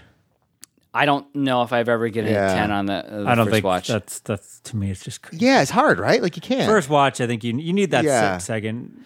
But so I've given, but I've given a 10 out. I've given it to Rear Window on this. I've given it to Brief Encounter, which I was Death to Smoochie number 10 for and Death to Smoochie is the third. I think, Do the Right Thing. I've given that. I think they're like those are not. There's still things that are wrong. It's an inherent thing. I think looking for perfection in art is like just you're never gonna find it. Robots have to make our things. We have to become AI machines because of how our brains work. But I thought this was close to that other level. I guess I have a question, and we can probably talk about maybe at the end of the 4. But is this is this top Western for you, or is there any that you think maybe on a rewatch might pass it? Is there any that like you think are on the same level? So we're gonna watch one of them next week. Ooh, okay, yeah. Okay, Tombstone. Tombstone's 2 weeks from now. I don't think Tombstone's going to be that. I was going to say the same thing. Is Tombstone before or after Unforgiven? Unforgiven's first. Oh, okay. Interesting. Yeah. I don't know. Like that's again that could disappoint me, could not. But those were near the top. Yeah. I don't know if there's any of the Unforgiven's been interesting for me. But yeah, we'll talk about it. Like The Searchers. I never had as high as a lot of different people. Rio Bravo's pretty fucking amazing. I guess we could save these and do a volume 2 of Westerns maybe next year. Yeah, like I don't know. There's so many good ones. I watched most of these Westerns either as a kid. Magnificent 7. That's not even going to be close. I didn't love that one either. But Magnificent 7 is a remake of Seven Samurai. Now, I would consider all of Kurosawa's samurai movies potentially Westerns. Seven Samurai might be. That's great, yeah. Might be. I agree. I love that film, and I was excited for Magnificent 7, and I don't know why. I forget what I had problems with it. I didn't love it. That's it when feels I like a Hollywood version of. I just remember like not liking any of the characters. Where Seven Samurai, you kind of did more. I don't know. Yeah, like Steve McQueen's fine, Yul Brynner's fine, and all those guys are fine. Like they're all recognizable character actors. Mm-hmm. I think Wild Bunch does that better. Yeah, I don't know. Like Stagecoach is a fantastic. You were a High Plains Drifter guy, Tara Williams. I do love High Plains Drifter. I don't think that's not a 9.5 for you. Yeah. My friend from work has been raving about the Outlaw Josie Wales, so I've had that on Blu-ray sealed sitting there. I might try to throw that in. For me, Outlaw Josie Wales is the warm up for Unforgiven. Okay, perfect. Like I feel like he doesn't quite have the directing chops quite yet, and he doesn't quite have the story. I've watched both of those. I've watched Josie Wales closer than Unforgiven. I'm pretty confident saying that.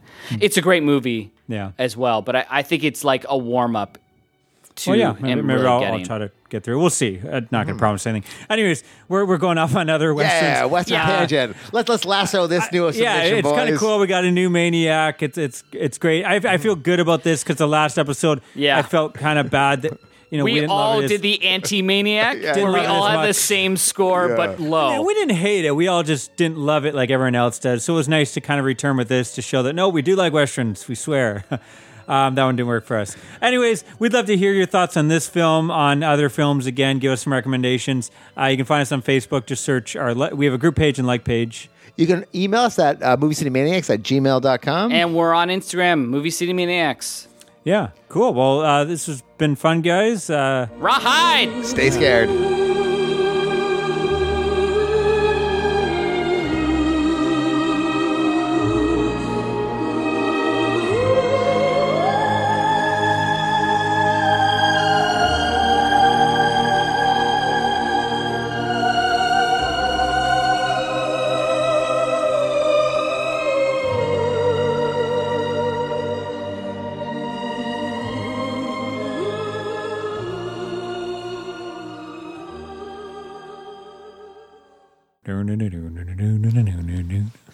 We need a whip. You need to get that. Yeah. Do you not have one around here? Don't have a whip. It's in the bedroom. I can see it for like you guys using it for some kind of musical sound. They're doing something. Rawhide. That actually does seem like something Jordan might have. Don't act like you're above the whip.